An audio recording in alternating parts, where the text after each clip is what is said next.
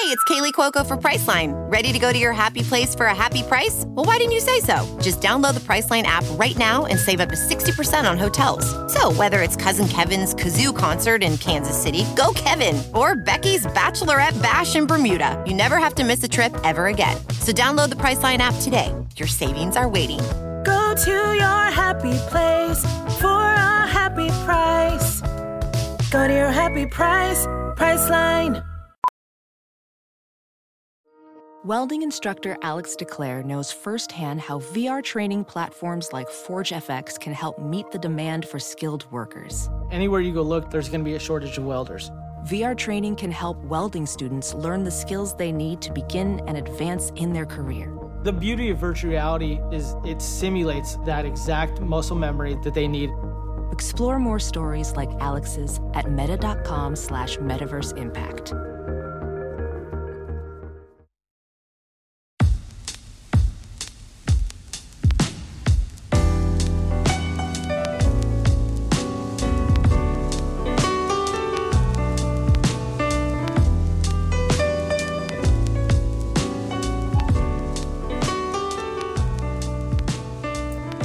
Welcome to another episode of Remap Radio. I'm your host, Rob Zachney, and this is episode 12. We got a dozen. Next week will be our Baker's Dozen. But this episode, coming to you on August 18th, 2023, features Ricardo Contreras. No baking this week. Gotta wait till next week for the baking. Yeah, that's true. Well, it's always stiff people at Baker's Dozen. Lots of places do. Oh, wow. I keep an inventory of like which bakeries understand that like when you order a dozen of something, you get 13. We gotta this is tradition. This is apprentices like lived and died in poverty. God, like baking fans rise up. Hashtag. The Baker's Dozen is the $50 video game. It's true. I have to admit, I did not even know this was true. I'm learning this right now, that a Baker's Dozen is 13. Did not know. I think the way it was explained to me is it's mostly a way to make sure your count is right, because it's like better to give one over than give one under, because that's what sets people off. But that's neither here nor there. Here today, Renata Price. Hi. And Patrick Klepek. What are we baking? Like, what is the Baker's Dozen? They're hot, like, usually good takes? Yeah, good takes. Those are plentiful. We try to avoid the hot takes, like 9-minute hot takes. That's what we're avoiding. And yet sometimes you can't help but encounter them. Like lots of folks, we've been playing Baldur's Gate 3. We've been excited by it. And of course, that's also translated into a pretty booming media cottage industry around that game. And Patrick, one of the things that, you flagged when you got back was that an IGN video on Baldur's Gate 3 and what it represents for what we should expect from the industry had sort of become the focus of a lot of attention, mostly highly critical from people in game development and across the rest of the games press. Yeah, so this all kind of starts back in July, like early July, when Xalavier Nelson Jr., who was the standout interview in like the Summer Games Fest interviews that I did, if you listen to those, Xalavier had just a tremendous, I just sat there and then listened to someone say really smart things, which is how hopefully most interviews go. And he is the studio head at Strange Scaffold. They have a game coming up soon in September.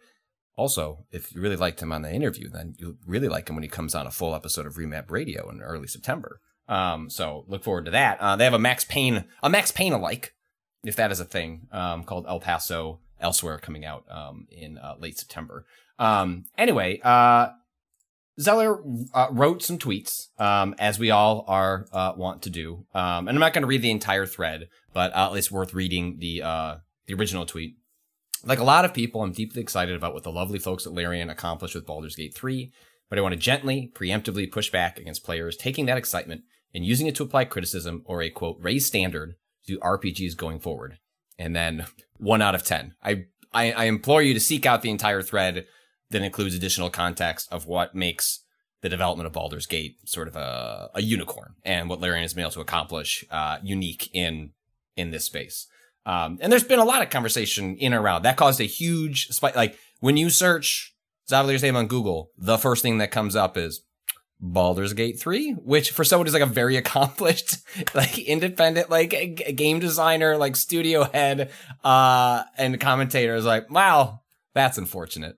I mean, it's to the point where, and I checked this beforehand. If you look up any interview with Zalavier, regardless of who it's with or how many views it had originally, there is at least like a handful of comments of people talking about Baldur's Gate 3. Wow. I have not seen it quite this bad for like a really long time. I've not seen it go quite this bad since since one of my Instagram posts got hit. One of like a years old Instagram post got hit for article I wrote about Halo. But I mean, it's a real shit show, at least in terms of like the amount of attention that has been very suddenly directed towards yes, a single developer. Yes, just a death ray. And so, and then this month, obviously Baldur's Gate 3 comes out, and there's been obviously a lot of chatter about this game. It is one of the biggest, if not the biggest game of the year, I think to a surprising degree, even as people were like increasingly confident that it was going to be excellent. So over at IGN, his name is Destin Legari. Apologies, I looked up your name, Destin, on YouTube, and you always were just introduced as Destined. I tried, but I did. I put in the work. Destin he publishes videos on YouTube, has his own YouTube channel, I guess deeply in the Destiny community, I believe, and then also does sort of like video column equivalents for IGN, and published a video earlier this week called Baldur's Gate 3 is causing some developers to panic, which that is already headline alone. Not that we all know this as writers. You don't always write your headlines, right? So you don't want to necessarily let a headline lead you astray. And this video, it's about 9 minutes long, essentially like using Baldur's Gate 3 and its perceived or actual excellence to hammer home a point that we have heard, time immemorial. Like, why do games ship broken?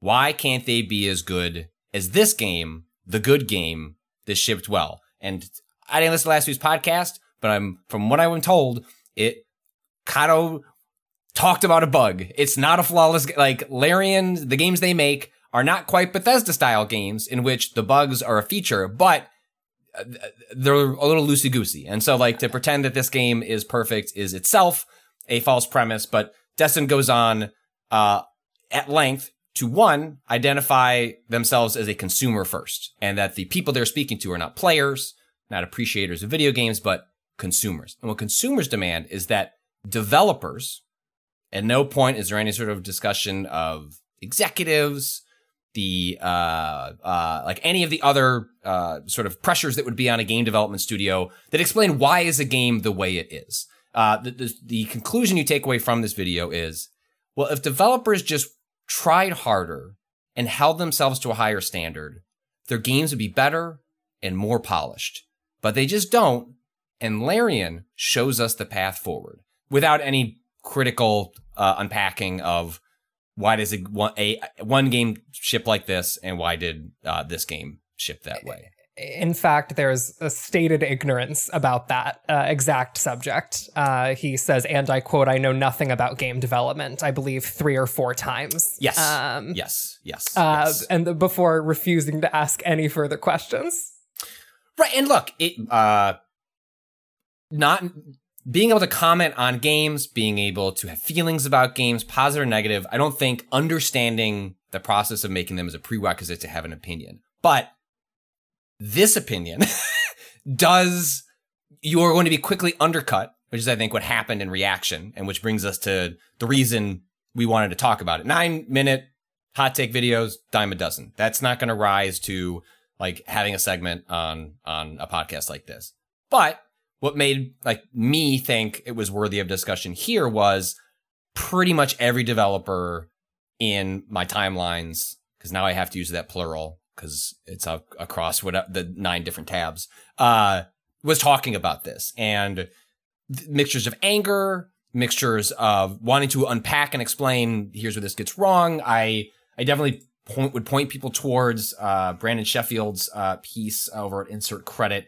Brandon is primarily a game developer now, but worked at game developer / Gama Sutra for a very long time.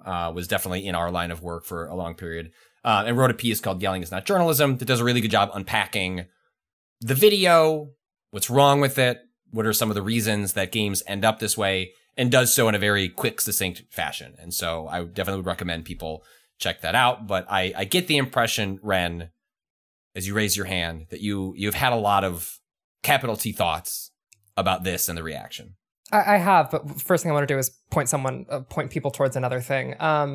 Another person who has like a pretty long thread about this, who actually I think, complex feelings aside, like I think this person like lays out a really good overview of the business stuff and like why I was specifically so like listen, full stop. If you go back to the podcast, in July, hell, I basically said as much, where I was like, yeah, Baldur's Gate 3 does actually worry me a little bit for the reasons laid out in, at the very least, like Rami's thread, because like I, was working on a game. I am working on a game that was supposed to get funding. And then the whole industry clamped up very quickly because of like the recent economic troubles. And also like shit like this, where like the standard is shifting in terms of what gets funded. Not in terms of like what people can make, but what actually gets money. It has to be a sure bet. It is increasingly has to be a sure bet to actually get any funding at all. And so I think it's actually perfectly reasonable for anyone who's working in the independent scene right now to look at this and get a little bit spooked, because now even more publishers are going to be like a little bit worried about working with you. And I think that's a hard spot to be in, or a little bit less willing to take a risk on like a smaller project like this, or like the one that like I work on. And that's fucking scary. That's really scary in terms of like the future of your role in the industry. Because like for everyone who makes it, there's dozens of people who don't. And for like every major corporate success, there is less funding for projects like this because like there are economic incentives to do stuff like this. So yeah, I guess I've just left this situation really frustrated because I agree with the base point that Xalavier makes, and also like am frustrated as like a critic and journalist who feels like work like this reflects poorly on like the entire industry and is like a symptom of like a completely broken media landscape. Rob, any thoughts? Yeah, I mean, there's a few things about this that leap out. Like one, I think some of it is so clear that there are so many perverse incentives in the media landscape right now that you are rewarded for just teeing off. And in some ways, the more thoughtlessly, the better. Like measured arguments, like arguments with a lot of context, aren't going to inspire the most heated feelings because they provoke less of a reaction. Like they are sort of designed to have people, hear a reasonable position and sort of take things in and broadly find areas of agreement. But if you look up, if you just look up, the keywords around the title for the IGN video, there's dozens of videos on YouTube reacting to this video, this entire cottage industry of people, raking IGN and this guy across the coals, and guys being like, he's right, he should say it.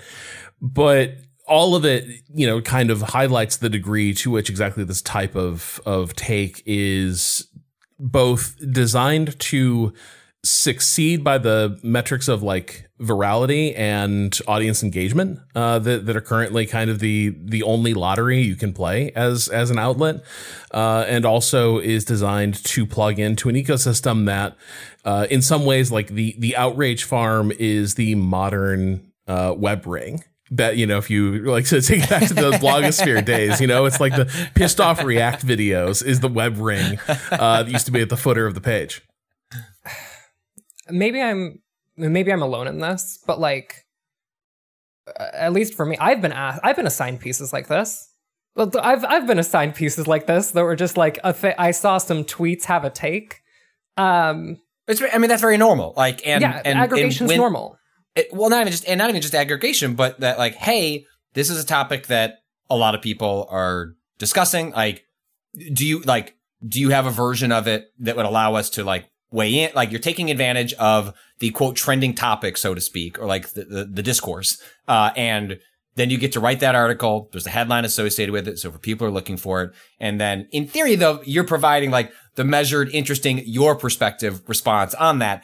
That is not always necessarily what you get.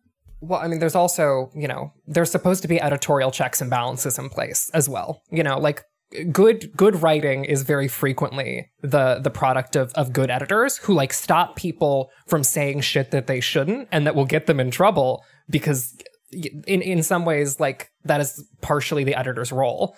And I've been very lucky in that sometimes people have done that for me, and other times I wasn't. And I got a ton of shit for things that I look at and I'm like, that shouldn't have like gone to print. And so like this is endemic to the literal system that people are writing in right now, as well as also being the result of like, in some cases, and I think in this case, like individual failure. I was going to say, it is true that the system is broken and has perverse incentives. It is also possible to just put out a poor, like, I actually think that this is actually more of the latter of just a poorly informed opinion wrapped up in a take, as opposed to somebody hurriedly like trying to weigh in on the topic of the day. And like maybe one leads to the other, but I do think it's more of the latter that like, and to like Dustin's credit, like has come out and like said that they're listening. They acknowledge there are problems. They were trying to talk to some developers to do a follow-up video.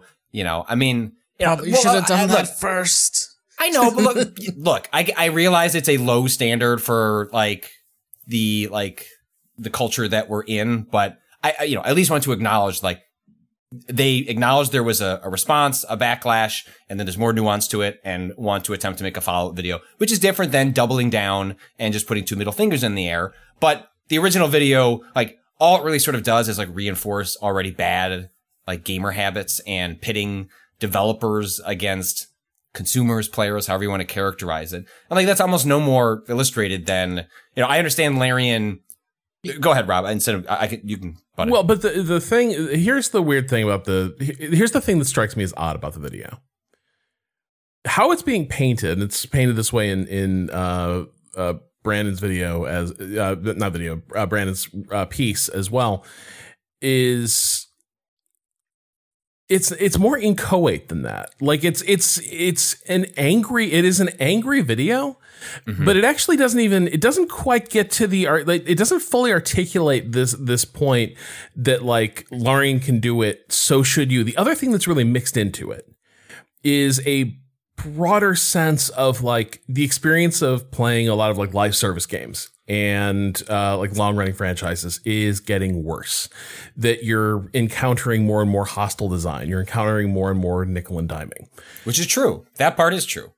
Well, and that's the thing. It's like one of those, it's one of the perfect examples of like the video is authentically pissed off about something, but it hasn't really identified what it's angry about. Yeah. And Baldur's Gate 3 ends up like setting the stage. And then Zolavir's tweets are just kind of I am just going to tee off on this because this defensive reaction I hear from developers bugs me because my experience of the games industry is of like increasingly hostile design, like declining quality in some ways.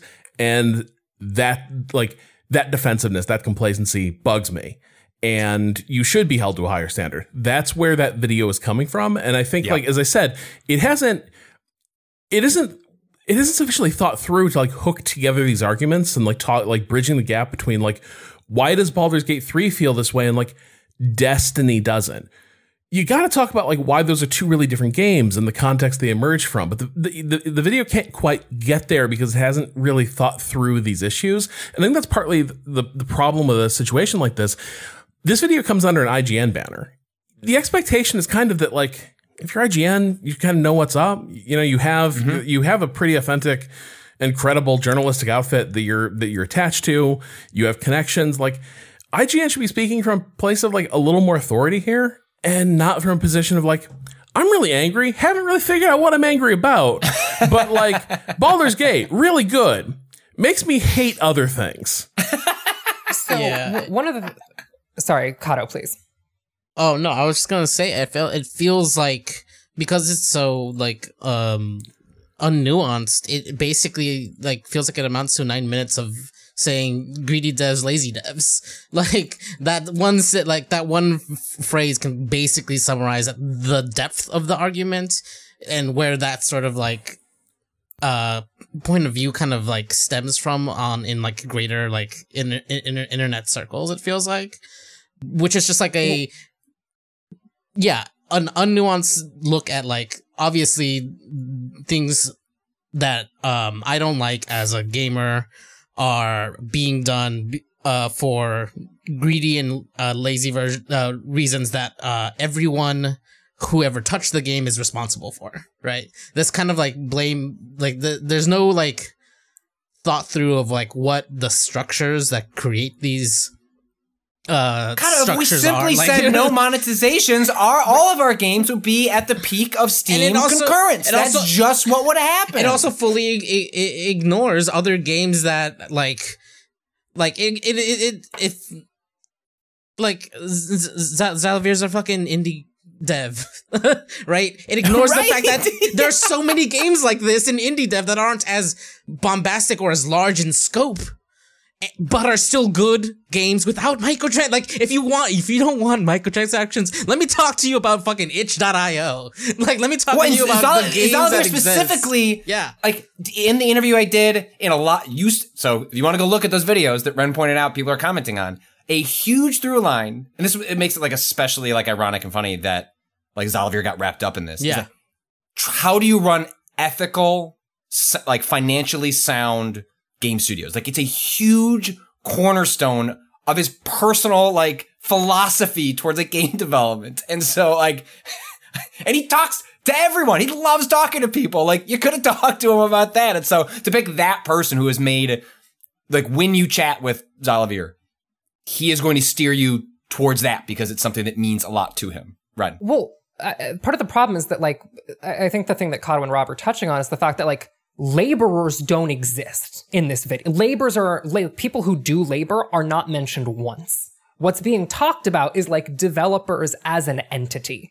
So, like, there is a personification that is going on of, like, the entirety of the studio BioWare is one entity comprised of 500 component parts in terms of its people, but it is an entity that can be like interacted with and like directly lobbied. And like that sorry, just interrupt for a second and then you can go back to your point, but Kato, wasn't there somebody that was getting dragged in the Destiny community just recently for being like, why isn't the game better? They have this many employees. Like, this like this specific sort of issue. Did you see that or like remember? Yeah, it was a bit back, but it was definitely this sort of like, just like, they have so many people, why isn't the game better? Of just like not understanding what development cycles are. The fact that Destiny puts out new content at the speed that it does is kind of crazy, honestly. Like, every 3 months there's like new story content that then drip feeds for the next like 6 months or whatever. Like, it was a wild, just kind of like sheer numbers can seem, you know, really large when you think about like worker hours, right? Mm-hmm. But like, what people don't understand or don't get is how many of those, like, what the worker hours actually like translate into as far as game dev goes, right? Like, it's kind of a like amount of people, like, how many of those people does it take to like make a single piece of like quote unquote content, right? Like, it's still mostly a thing that people don't really understand unless you're in it, right? From the consumer angle, like, people just see the bigger the number, the better the game should be, right? Because they're all doing the same thing in theory. But I also think that there's something else happening here, which is like a theory of how the economy works. like underlying this, which sees consumers as like the thing that underpins the product, right? If labor stops existing, if like laborers and devs stop existing in the like actual developers as opposed to devs referring to studios stop existing in the conversation, then like the thing that facilitates the existence of a given game is not the people who make it, but the consumer. And so it becomes like, you know, you aren't listening to the people who make you work, who let this exist. And those people are the consumers, not the like devs who are, you know, actual developers who are across the board throughout the AAA industry trying to unionize and actually make companies listen to them. People are trying to do that and can't because, you know, companies are getting in their way. But like it completely forgets that like labor power exists at all in the world, period. And that's like one of my bigger frustrations with the video and what I think is like underpinning a lot of this. One thing that I do want to note, I think it's fair to make like a mistake in something like this, but I just want to note that like Destin is the director of video content strategy at IGN. This is not someone who's like pushed on a deadline, like fucking up. This is someone who is like, has institutional power and has like gained institutional power over, checking this bio here, 10 years at IGN. If you are telling me that someone has worked there for 10 years and is not, and it is in a management position and does not understand the most basic elements of like good reporting, that's fucking infuriating. Well, I regret to inform you as someone that's been in this for 20 plus years that what you're describing is that would be infuriating is humorous to hear. No, I know. I'm trying to be careful about what I say. I'm just saying time spent at place does not necessarily equal, you know, figuring shit out. Yeah. No, I mean that is kind of the nature of the beast. Is like they're like at any large company, there are people who have a lot of tenure who haven't necessarily had the development track professionally that you might hope. But I think for me when I look at a video like this, I think to the point about like labor doesn't exist, I think it's a classically reactionary video in that standpoint of like, I'm not sure if it's a entirely uniquely American phenomenon. We've talked about it before. Like, this is a society that doesn't confer a lot of rights and dignity upon you as a matter of course, but customer is king. Like, you are supposed to be, as a consumer, that is where you are supposed to be coddled. You're the little prince for a day. Is that I paid good money for this and I am unhappy. I demand the kitchen staff do something about it. The thing that leaps out here, though, is that these are also such apples and oranges comparisons. And I think, like, to me, this is like one of the other real failings of the video is just these are bad comparisons. It's like, I'm sorry you're upset about not getting Destiny armors. You're talking about, like, if Larian can make Baldur's Gate 3, why can't I have seasonal Destiny armors right on time? And then the questions answer themselves, because he says, well, they find plenty of time to make cosmetic armors. And it's like, yes, that's why they're still Destiny. It's like there's little leaps that are barely required, which is that, you know, why are they not providing the seasonal event armors if they're putting all this time into premium cosmetics that they are selling? Do we really have to think that hard about it? Like, is that like, this is kind of, because it's kind of like, this is the business model. This is what supports these kinds of games that you like. And I'm sorry it feels shitty in a lot of places. Maybe those games aren't for you anymore because they are not designed. And I think maybe that's the other last point I'll have on this. In some ways, it's really dated perspective of what the relationship between like the consumer and the game should be. And I have some sympathy to it because, like, I also liked the notion of, like, I buy the game, I get the game is complete. Here I am enjoying my finished game and I own it. And increasingly, like, you know, driven by publishers, but also just driven by the revenue structures needed to support like games like this. That experience has sort of gone by the boards, and increasingly you kind of buy a ticket into the theme park where all the individual rides and prizes also have microtransaction fees associated with them. And games are shipping more broken. Like that is true. Like games are shipping in poorer states at launch, and those games are not necessarily always getting, you'll get, like Jedi Survivor, like that game has gotten patches. That game is still in like a pretty sorry state performance wise. And who knows if it'll get to a state that people would have wanted at launch. And so like those things can be true, and they are frustrating. I wish those games ran better, but to your point. Yeah, it's like it is just the way things have gone, and this notion that you're still surprised or you're still angry that you log into a game and increasingly it's giving you the hard sell on a bunch of stuff that you don't want, and meanwhile the core experience you want is compromised in this or that way.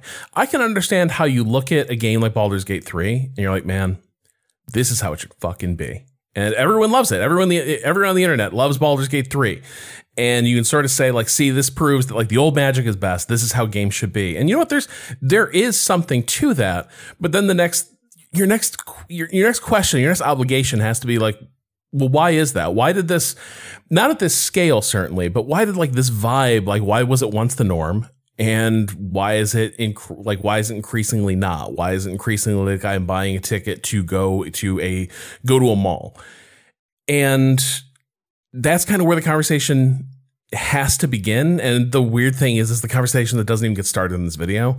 And I think that's the real failing here is that it's a lot of like misdirected and unconsidered anger. And what's strange is, we just spent a decent portion of the show talking about it. Like that is what breaks through. The argument that like the version of this video where it's like, and I fully processed these feelings and I've thought about it and I have some theories about why this is. No one gives a shit. The video does like a few thousand views. Thanks Everyone a lot. Go rate John Riccatello's LinkedIn page and tell him he sucks. Yeah. So I don't know. It's like it's a very odd video. And I see why it got the reaction it did, but I think one of the things lurking behind it is it goes off on the wrong track. It has a point of departure and then it goes on the wrong track from there. But there is something there about there's something to where it begins from this perspective of like playing Baldur's Gate feels really, really good. And it feels like it feels like this is what gaming should be. And there's all these experiences that you turn around and you're like, and this feels like stuff I really wish gaming were not. And it is worth examining that gulf. And that's not to say, like, I think Xalavier made all the correct points about like, there's a lot of context about like why Baldur's Gate 3 hits this level of execution on what you could argue is like old school RPG type stuff. It's very high, and there's a lot of reasons that like it took a miracle and took a lot of resources to pull this off. The studio's been refining this stuff for years and years and years, but it is worth examining that gulf. And the studio doing this has already like there's a video I believe from Josh Sawyer talking about a overview of Pillars of Eternity Deadfire and like lessons learned from Pillars of Eternity to Deadfire. And one of the things that he mentions is that like during the game's development or in the time between Pillars of Eternity 1 and Pillars of Eternity 2, Larian released Divinity Original Sin 2, a game that was 100% fully voice acted. And then suddenly, when he went into investor meeting, when he went into meetings, suddenly full voice acting was like borderline a requirement. And like this already is happening to people. Like Xalavier is not like pointing out a thing that could happen. He's pointing out a thing that happens all the time, constantly. And that's the other frustrating thing about this video to me is that it's just like, do you think this has never happened before? and that's one of the other things that bothers me. It's just like the lack of any perspective about how it works. I don't know. Well, yeah, I mean, like, to that point in itself, doing the least thing now, creating the least content requires so much more expenditure than it used to. Yeah. Often for marginal gain. Like, I feel guilty skipping through text when it's fully voice acted. I'm like, I want to hear the voice performance. A lot of these things are pure transaction. A lot of these are like, I need you to go here and find the thing. I was a traveler on the road and I was ambushed. Could you find my lost thing? Do I need to hear that voiced? Frequently not. Frequently I'm like, oh, this is kind of boring. I'm sitting here and I'm like, I could have just skimmed this text and just run off. This isn't a real cutscene. Like Final Fantasy 16 does this a lot, where a lot of the NPC to character dialogue. I'm just skipping right through it. I don't need to hear you say, go like find my chocobo. But then it goes to grown up cutscene, and it's like, oh, you can't skip these. Like, this is like something you should be paying attention to, and the voice acting adds something to the dynamic of what's in front of you. So you're spot on. Where there are many times where I feel bad, but it's like, this isn't additive. It's actually it's negative because it's making me feel bad that I'm skipping it. But they did an enormous amount of work that I find like extremely unnecessary. Yeah, there are a lot of not everything needs to be voiced. Not everything needs to be like fully performed or even blocked as a sort of in-game, in-engine like pseudo cutscene, right? Like some of this stuff could just be, man, if that had just been a text pop-up, that would have been sweet. I could have kept it moving.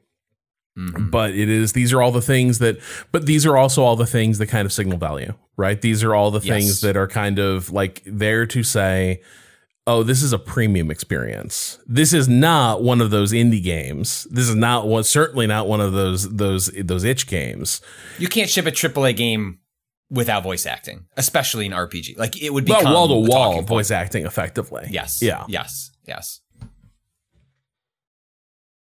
So, well, I think we gave that 9-minute video enough time. Yeah, I would agree. But wait, is Zelda that's not really an RPG.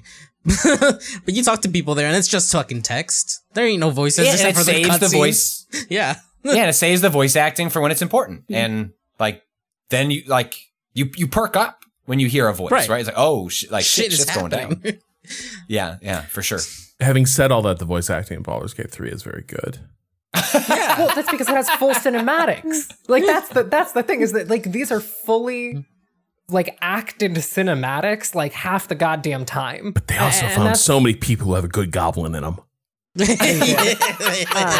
do. It's just so much fucking work. I cannot fathom how long these scenes took to produce, especially because like the game has pretty good animations in terms of like mid-conversation animations. Mm-hmm. It's doing better than just about like any other CRPG I've seen that has attempted this style, has like not gotten anywhere close to the amount of like personality and delivery that I've seen in most cases in Baldur's Gate 3, a game which, may I add, has completely broken for me and like half of the people I know. Yeah, like from a balance perspective, or just like no. I mean the game doesn't work. I mean like Lae'zel has like an icon over her head and doesn't actually have anything to say to me, and will not complete the quest that I need to complete to go check out. Yeah, like we're talking full game breaking stuff. I mean, like I know that like a lot of companion stuff. Like there was an early one where people were like they couldn't progress Will's personal storyline past like meeting him, and that was it. And there would be a little like talk to me, and you would talk to him and say nothing, and that was in the game day one. And we all have that friend. They patched it out like just like 2 days ago, and then like yesterday there was a patch that they pushed that broke the game even further. Like on accident. Okay. It was a horrible accident. Like it was a horrible, like their compiler fucked up and got corrupted and they pushed that live. Like no fault of their own. I'm just saying like they're still pushing patches at a speed at which like unfortunately broke the game yesterday and they pulled it back very quickly. It's like it's not perfect. It was never perfect.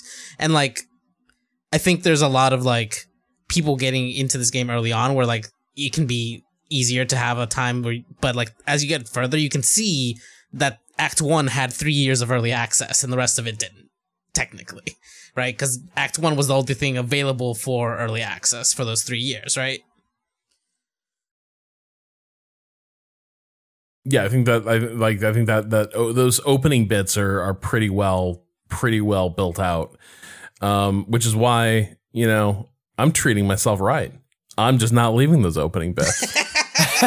I'm like, ooh, didn't like how that conversation went. Better. Oh shit, I forgot to save again. Okay, well, I'll reload this save from 10 minutes ago and reconsider all those decisions. You just gotta lean into it. You just gotta lean into the decision. Just roll with the critical fails. You know. I found like a cool. I know that is the thing. So it is funny. Like in the game that you and I are streaming, like it's very fuck it. Let's see what happens.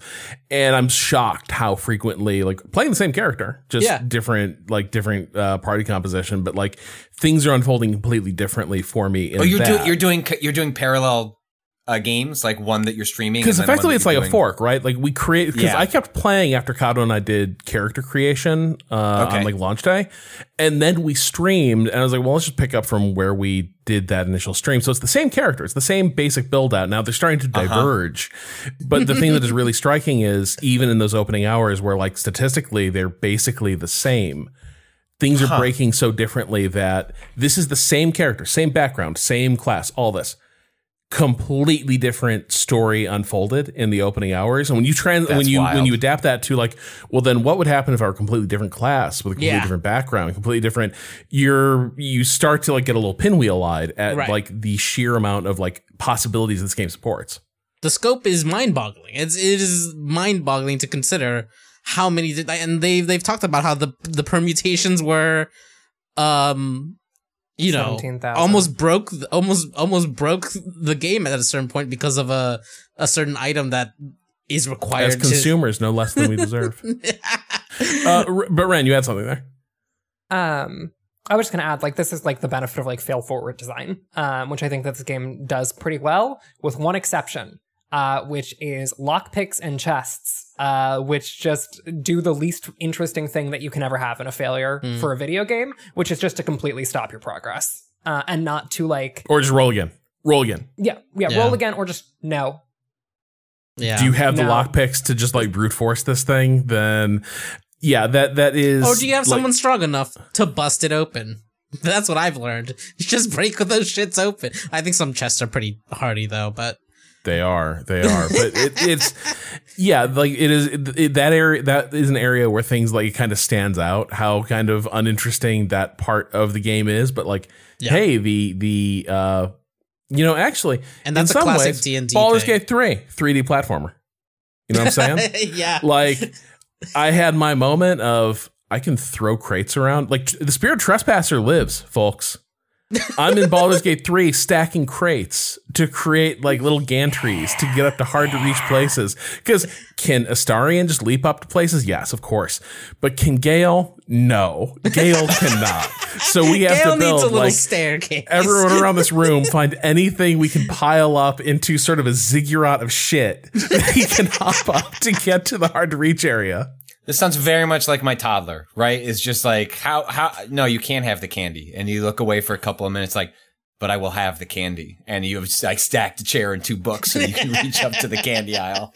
I may start having Karlach carry around crates so I can orchestrate a strategy that I didn't see on the internet, but I you find can put them in funny. you can put them in your inventory? Yeah, you can put barrels in your inventory. I'm playing her as what I call a barrel magic barbarian, which means that she just carries around a bunch of elemental barrels and then throws them at people's heads very hard. How much so I played Original Sin. I have not played Baldur's Gate 3 because I'm scared of its length. And there's like 9 other super long games coming out in the next couple of weeks, but it may be a bit served by letting some of the kind of kinks get worked out and then in like the next 6 months. Oh, there's kinks being worked out, my friend. Yeah, man, people really want to fuck that problematic vampire. Like, right? Like, everyone is a vampire. They want to fuck everyone. It's beautiful. I know, the whole cast. But the amount, I feel like every couple minutes of my time, I was like, I'm not supposed to do it. I just want to be with that boy. I just feel like I'm seeing that everywhere. Anyway, that's besides the point, which is one of my in Original Sin, and I'm sure this is true of the sequel. These 2 games that Larian did before this, like putting grease on the ground, elemental stuff on the ground was the name of the game. It is like go into a room, knock over some barrels so you can fuck everything up before the turn has even started. And given D&D and its restrictions, how much of that stuff still lives here? Opposite. It is extremely facilitated. It is as facilitated as you can imagine. Well, because that's what D&D is for. Like that is legitimately like D&D. Yeah, but Original Sin, I feel like break our rules. Break them. And so I was wondering if the fact that there's an existing rule set that they would feel any sort of, like they would have to be a little more conservative in terms of like letting the players fuck with things, given that you're working with an existing franchise rule set. Well, the rule set of D&D is extremely simulationist. Yeah, there's so many. Yeah, I was just gonna say there's so many rules in D&D that are like, what would happen if you tried to hit something? What would happen if you tried to throw something? Right? They make rules for just like things that you could do in the world in that make it into a video game, and it's like, oh, this is just like your physics engine or whatever, right? Like this is just like your like elemental interactions like that you've decided to include in the game, and like all of that just kind of exists because the rule set is really just like what would happen if a player attempted XYZ, and here's how you figure that out, right? Which is why it's like very crunchy as a system, because it's like all the system is doing is figuring out like, yeah, it's basically running the physics model at a tabletop or whatever, right? It's like you swing the sword, this is how strong you are, this is how much damage you're gonna end up doing, right? It's all the numbers that are hidden from regular kind of like RPG combat in the end. It's also worth noting that like this is why D&D why Baldur's Gate like progresses on Divinity Original Sin 2 is because like Divinity Original Sin 2 had like some physics stuff, but there is like a level of complexity in Baldur's Gate 3 that can only come from like a long lineage of iterative design. The only reason Baldur's Gate 3 plays the way it does is because 5e is the 5th edition of Dungeons and Dragons, and there has been literal decades of like game design happening before we even start with this game, something. And that's true of this here, right? Like you don't get here without Larian making not decades, but decade plus of like Baldur's Gate 3 is different than Original Sin 1 and 2, but not real, right? I mean, like it's taking it's taking their design language and lessons and then putting it in this new box, but like that, it's not fundamentally different, and you only arrive at a game that polished when if you it's Baldur's Gate 3, but if you consider Divinity Original Sin 1 and 2 to be Baldur's Gate 1 and 2 from a design perspective, it's like, wow, why is this so polished? Because it technically is like their third attempt at like a very similar style of game. Well, one thing I'll say is that Baldur's Gate 1 and 2 were extremely effective simulations of advanced Dungeons and Dragons. They are extremely effective. Like they will get advanced Dungeons and Dragons down to a fucking T. It's doing the exact same thing design-wise that the original games were doing in terms of like porting a vision of what playing D&D is to a CRPG. And so, of course, the more like open-ended and slightly less simulationist version of Dungeons and Dragons is a little bit more expressive in terms of how you play it. But I do think something that the thing I just don't, and again, like I haven't played the more recent editions as much, but like a thing I don't associate with a ton of D&D sessions necessarily. There's room for player creativity, but it's rare that the DM is like, and so in this room, hey, remember you guys have all those flasks, but in this room, there's a barrel of oil, there's a bunch of grease jars, there's that chandelier, which is burning, there's torches on the wall, and then there's a vat of acid. Anyway, what do you guys want to do? And like, this game is like, what if you just start knocking shit over and seeing what happens? Well, the thing I'll say is that like this game is like a masterpiece in encounter design. I am in awe of Baldur's Gate 3 in terms of its actual encounter design, because the base game design is like pretty good, but the actual it's D&D. But the encounter design, the way those tools are utilized, is fucking brilliant. I am in genuine awe of a lot of this game's encounter design. I think it is legitimately what is like made the game playable for most people, because I think if you didn't have it, this game would fall to pieces like immediately.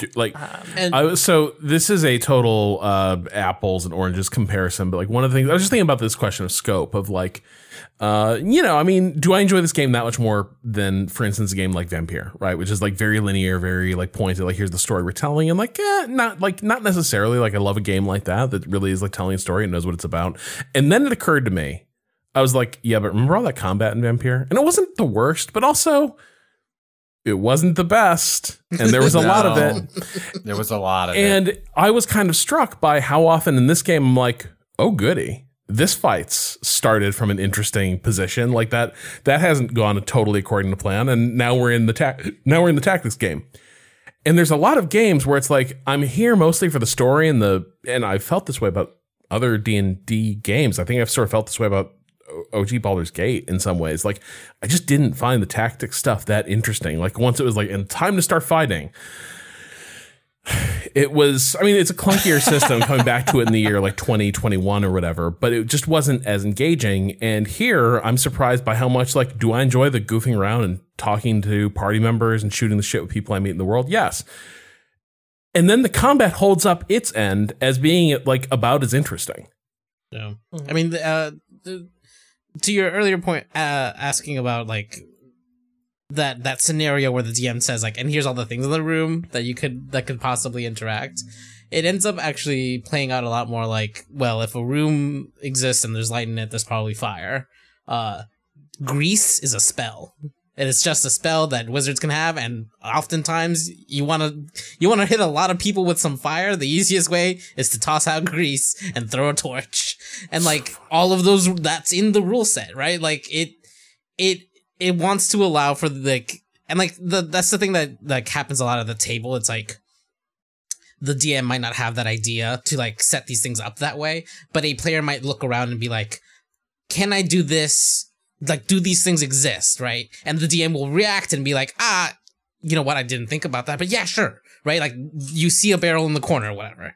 And this is just like, Larian is doing that really well ahead of time, right? They're thinking of because their design already had that, right? Like, the way Original Sin 1 and 2 worked, it was like, oh shit, that just by happenstance seems to line up with what exactly you're talking about, which is like the player of D&D asking a question. And like Original Sin 1 and 2 had a lot of like, as Rob was pointing out, like, gee, it's this very convenient. You could knock over this barrel of water and then, wonder what a lightning spell would do to those fucking goblins in the corner. Ren, looks like you had something. One of the last things I was going to say is that like I think the other aspect here that's like really relevant to this is like difficulty.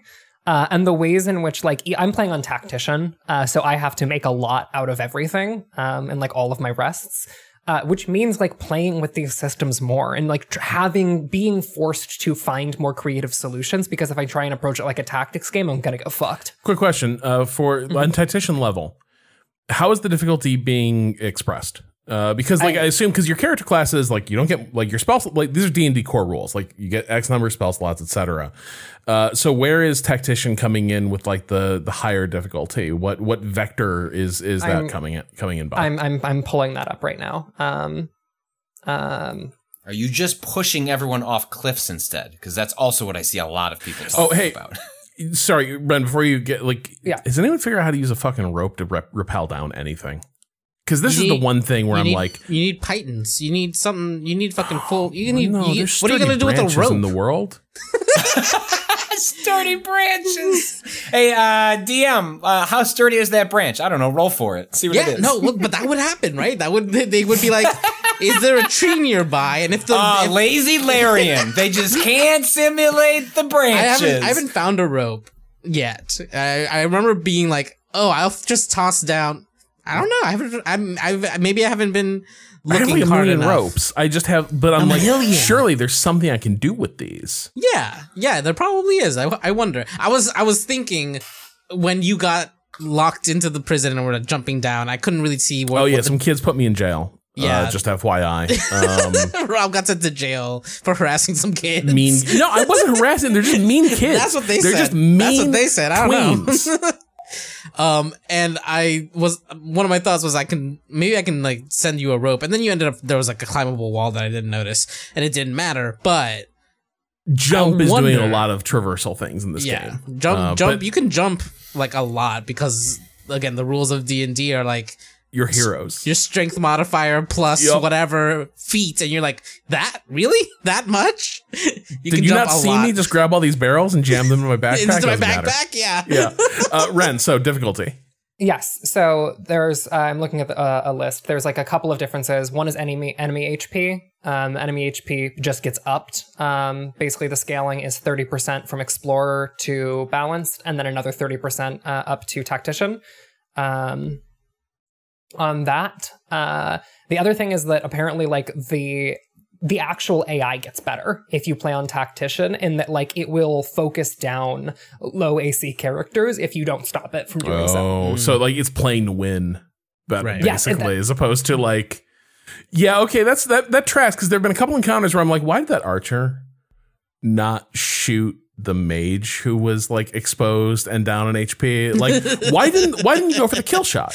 Right. Yeah. So on Tactician, Rob, He goes for the kill shot. the kill shot all the time.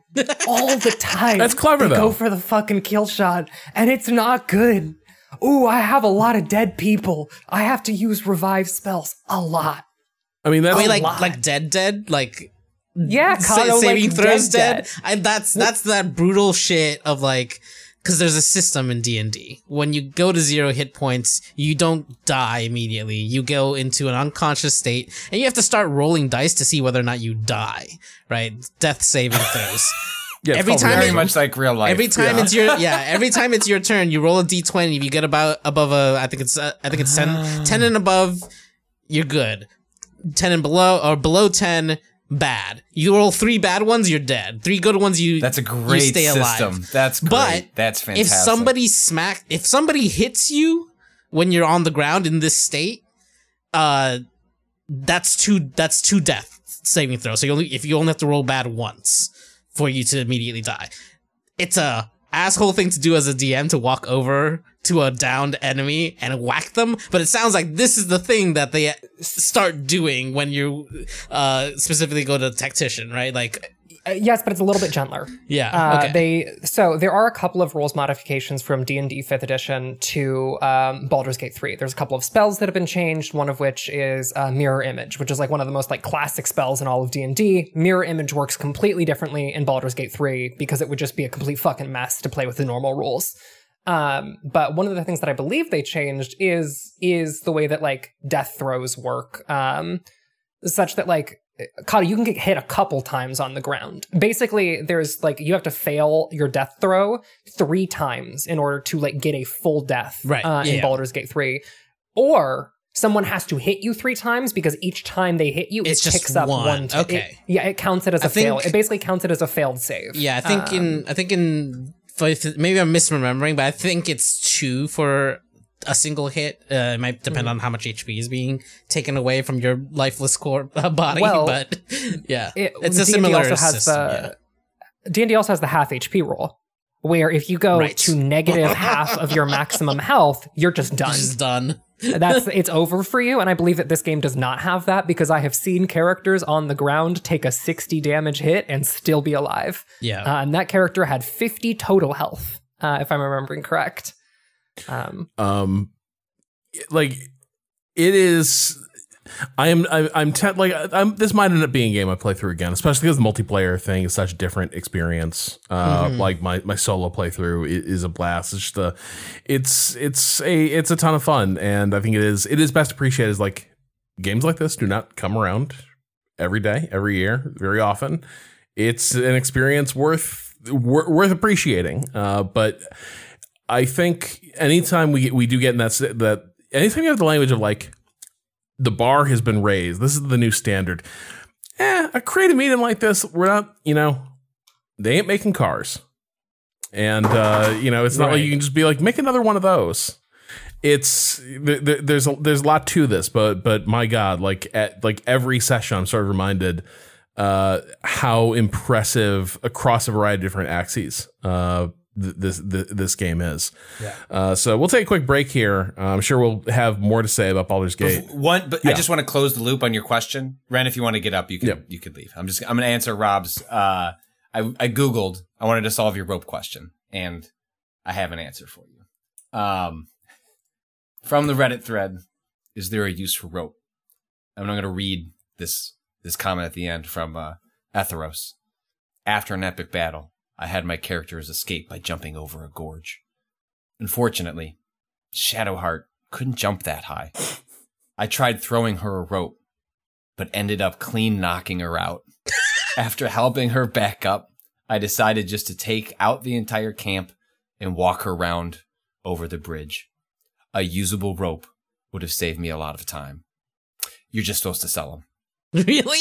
Oh my god! You're just supposed to sell them. That is so weird. Because so bad. Because in D&D, like this is like part of the rogue's kit is ropes and you need a shovel. In Original Sin, and I think in Baldur's Gate 3, you need to have a shovel to like dig up chests. Like someone has to physically be in. It just has to be in someone's inventory. So I'm with you. It's a weird thing, surprising because and it's a game with elevation, right? Right. Like height is a huge part of this game. Tons. So yeah, that's a bit odd. That's a bit disappointing because like just the sheer number of times I'm like, I have 3 because it causes the problem of like if you have 3 characters who are like really maneuverable and can get to tough to reach places. The rope is valuable because, like, theoretically, that is how those characters could help winch, like, a tank character up there. Like, we know they can't scale the vines. We know they can't hop up the broken boulders, etc. But, like, the way you can keep that party together is, like, once the advanced scouts, you know, sort of deploy some belay lines, someone can sort of make their way up there using assist, and that just doesn't appear to exist in the game. And, yeah, it's very bizarre. Every time you're like, I'll throw this rope to someone, and it just brains them. And I'm like, am I missing the thing to make it like, how about you uncoil the rope? Don't just like it's very funny. You're like, throw them a rope and you see the bundle of rope careening across the screen and does bludgeon damage. Oh my God. Yeah, that's amazing. That's wild. Cause rope in D&D is it can be very useful. Players get up to a lot of shenanigans with rope. And maybe it's just like at this point, the scope of it is already so big. They couldn't figure out the rope physics. 140,000 variations of ending. But rope? No. Just a little too far. Yeah. Look, not every developer is perfect. As a consumer, I deserve better, quite frankly. But let's all contemplate our identities as consumers as we take a break here, because I think some ads might play. Who knows what'll happen. But we'll see as we go to break. Back after this.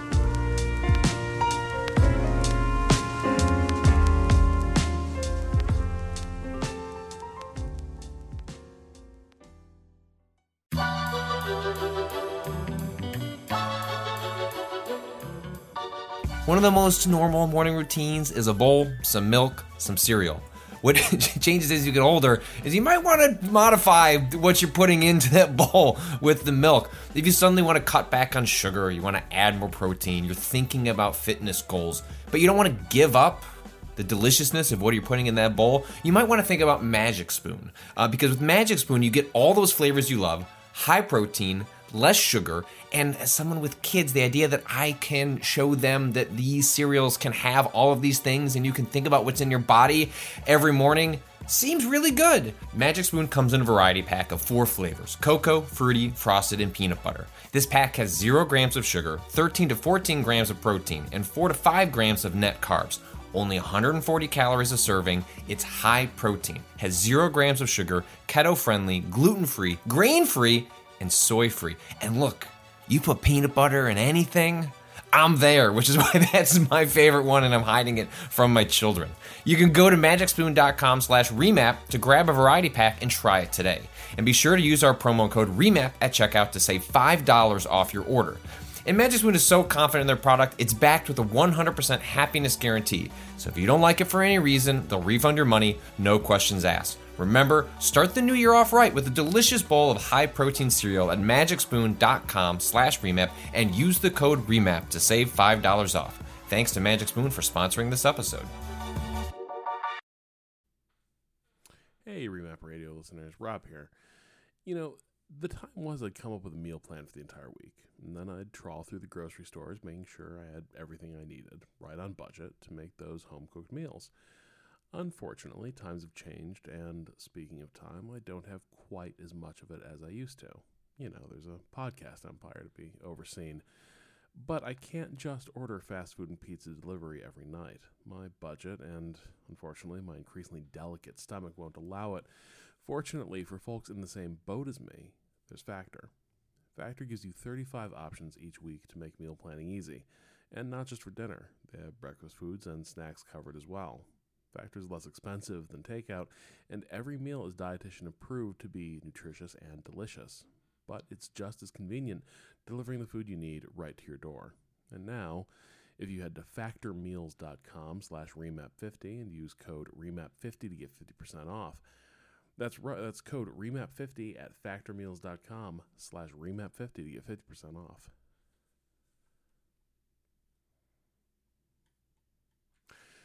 And now you can head to factormeals.com/remap50 and use code remap50 to get 50% off. That's code REMAP50 at factormeals.com/remap50 to get 50% off.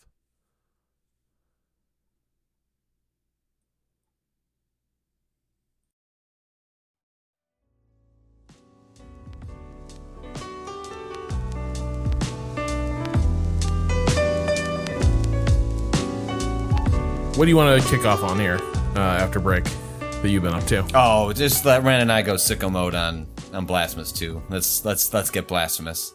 All right. You know, honestly, I can't come up with a better throw into let Ren and I go sicko mode on Blasphemous 2. Kind of fix that in post. Yeah. Honestly, that's flawless. We're back. We're going to go sicko mode on Blasphemous 2. It's going to get blasphemous up in here. I'll say anything about the Pope. You know what?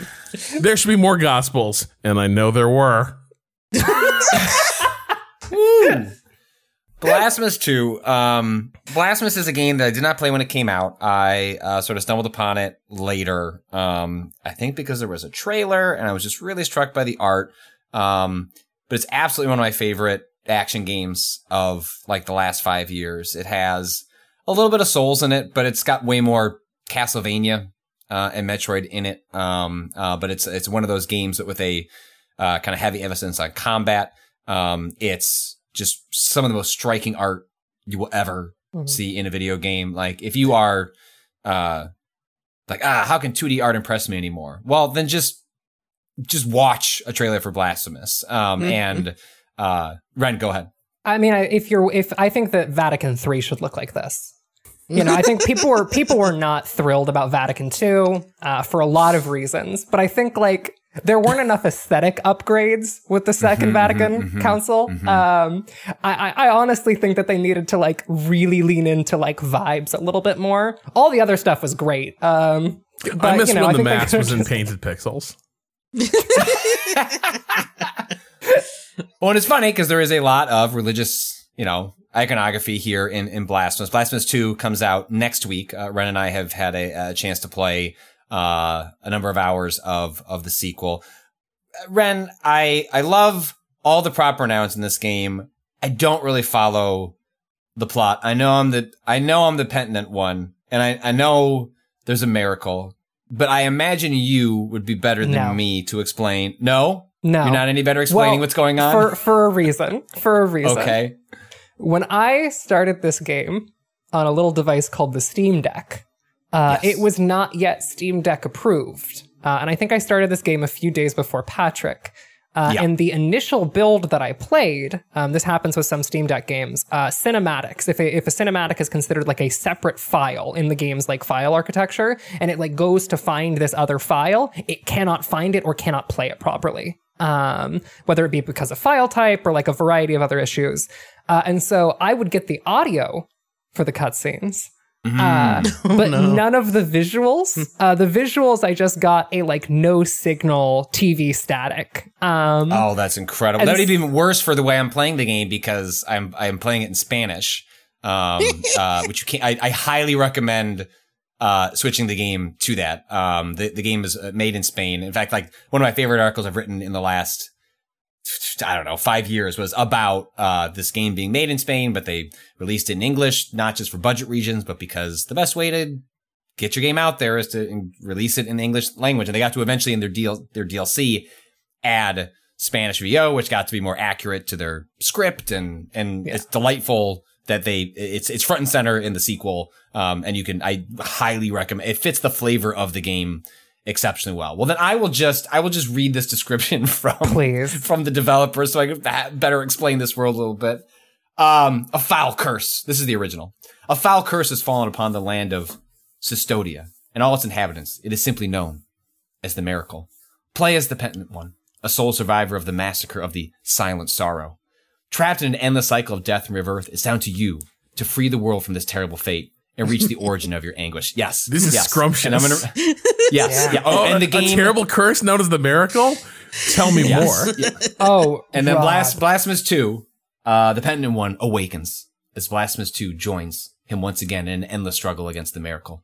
Dive into a perilous new world filled with mysteries and secrets to discover, and tear your way through monstrous foes to stand between you and your quest to end the cycle once and for all. It's not nonsense, but it does frequently come across kind of, and gibberish is wrong. It's very serious, and I don't know how to, I'm definitely not trying to be pejorative. It's like, I don't really care about the story, but every time there's a line of dialogue, I am raptured. All I want to do is hear it because it's so exquisitely written. And the voice acting is tremendous. It's just great. I love being in this world. I love hearing about the Miracle and how bad it is and how much it's making everyone's lives completely miserable. But as for what's actually happening, I don't know. I'm fighting these monsters and they're beautiful and they're terrifying. And yet their faith remains. That's the other thing that's that you have to make really clear about the Miracle is the Miracle is not just a thing that makes the world suck. It's what if the thing that made the world suck was also explicitly the core of the dominant religion of the world, and also everyone knew that it made the world suck. So there's a bunch of people who are like, yeah, it's a problem. This sucks. It's a problem, but also our faith. But I love Christ Lord, the sequel to Jesus. I'm loving this place, and it just the ecclesiastical vibes in this writing are so fun. They're so fun. I am also raptured in every line of dialogue, even if I missed the game's intro. But God, it's good. Not sure how much of a difference it would make. But yes, I cannot be more pleased to report, and Ren, I think you're in the same boat as me, that I think Blasphemous is a classic. It is a really overlooked a sort of modern classic in the, why does Konami make a new Castlevania? Fucking who cares? Just come play Blasphemous. This is a modern, hardcore 2D action game fused in with Little Souls and some Metroid, and you could just, sure, I don't know, put Simon Belmont in here and you can go fight the fucking Miracle, instead of Dracula. You can put Dracula at the end of this, Ren. I believe you, sure. Why not? Put I'm fighting all sorts of creatures that are just, Transylvania adjacent. And the sequel is just so great. It builds on all the good things of the original game. It makes so many smart choices to add depth and nuance to the combat, to the platforming, to the exploration. The art is somehow even better and more upsetting and more it is just everything I possibly could have wanted from a sequel to this game. And the parry is plural because there are several. So yes, this is a question. Yes. So the parry was not in the original, right? No. Well, and so there was a parry. Yes? Yes, I believe there was. Remember. There was a parry in the original, but I believe it was a lot more situational. There has always been a block button. There's a block. Here it has a parry. And so forgive us if we're remembering some of the mechanics of the original, but it is nonetheless true to say then the sequel, it is much more centered. It is much more mechanically dense. And it's not a criticism. I'm still on what I would call the skills of the game are divided up into set 1 or level 1, level 2, level 3. And I assume as I progress further, I played about 4.5 hours. I'm almost at the second boss. that I'll get access to additional depth. But like right now, the parry, which is only accessible on this like these 2 fast swords. You have 3 base weapons. Okay, I was going to ask if you had found the 3 weapons in 4.5 hours. Well, I found 2. I started with the fast swords because I do like an agile character. Yet I found myself. Can I just guess? You started with like the swingy big ball, right? No, I started with the fast swords because they're parry based. Okay. Okay. They're quick and parry based and reward complete aggression. They do, especially with the lightning upgrade. But so the parry as it stands and as I play the game, it's cool to do, but I'm not really rewarded for it. Like, I interrupt an attack, but I could just as easily dodge. Does the parry get more mechanically or not mechanically rewarded, but is there more of a reward for the player for having timed a parry other than just it feels good as shit, which it does, but I don't know that it's any better than me just dodging at the moment. 1, it does a shit ton of damage. It does so much more damage than a regular attack. And 2, for all of the weapons that have a parry, the 2 swords in the game, the parry doesn't just like give you this 1 attack. It is also a resource gain for both of those weapons, like primary resource. So the sword, you can turn into like a cool blood sword with like ritual magic. And to do that, you have to have like hit a bunch of enemies and you have to have like charged it up. And then you make the decision to activate that mode. And once you activate that mode, you lose access to your parry and you lose access to all blocking. And you only have the weapon as like this altered second form that is more whip-like than sword-like. That's the one I don't have yet. I think that's locked away in an area that I can't quite get to. Yeah, because I have the other 2. I have like the mace or like the I don't know what you would like. You have the mace and the rapiers, and that's it. Mm-hmm. Yeah. Oh, so you don't have the short sword yet. Okay, got it. So yeah, that short sword has a totally different like parry functionality. And also like every time you block a regular attack with that short sword, you then do a like counter attack that is much like a guard counter from Elden Ring. Patrick, if you remember those. See, that's what that sort of stuff I don't have access to in the 1 parry I do have, and like that stuff sounds amazing. So yeah, it has a guard counter on that other weapon, and it's very satisfying because like there are situations where it is better to do a standard block and have the enemy knock you away from them than it is to do a parry. Because if you do a parry, you are locked into an animation where you are parrying. And so if you're getting hit with like a string of attacks, like very close range, it may be better to just block normally and let the first hit send you flying backwards, because when you block something in this game, it has like a lot of momentum. You get pushed back really far. That is also a way of keeping you out of danger. And so like multi-hit combos can sometimes be avoided by just being like, okay, I'm going to block this first attack instead of parrying it. And then this fucker is just going to be like swinging at the air for 5 minutes while I like prepare my actual attack. The combat system is really dense. And yeah, it's the combat system was already, it wasn't simple in the original, but it was pretty straightforward, but very effective. And what they've done here is just added a lot more build customization, like a lot more weapons, and then just like what you're doing moment to moment is just you have a lot more options. I mean, you can kind of stick to, if you want, like attack, dodge, cast some magic. Like you can make your way through the game, but the fact that there is a lot more afforded to you, just like moment to moment, you'll get through a combat sequence and then forget to like remember like, oh shit, there are like 7 other things that I could have done there that I kind of forgot, and then I'll have to go through like the skill tree again, remind myself like, that's right, like I can attack with this and then hit right bumper, and that like puts a flame on, and like, and it's just every time I get access to something new, I'm impressed by how thoughtful it is and how elegant it is and how much depth it provides to the moment to moment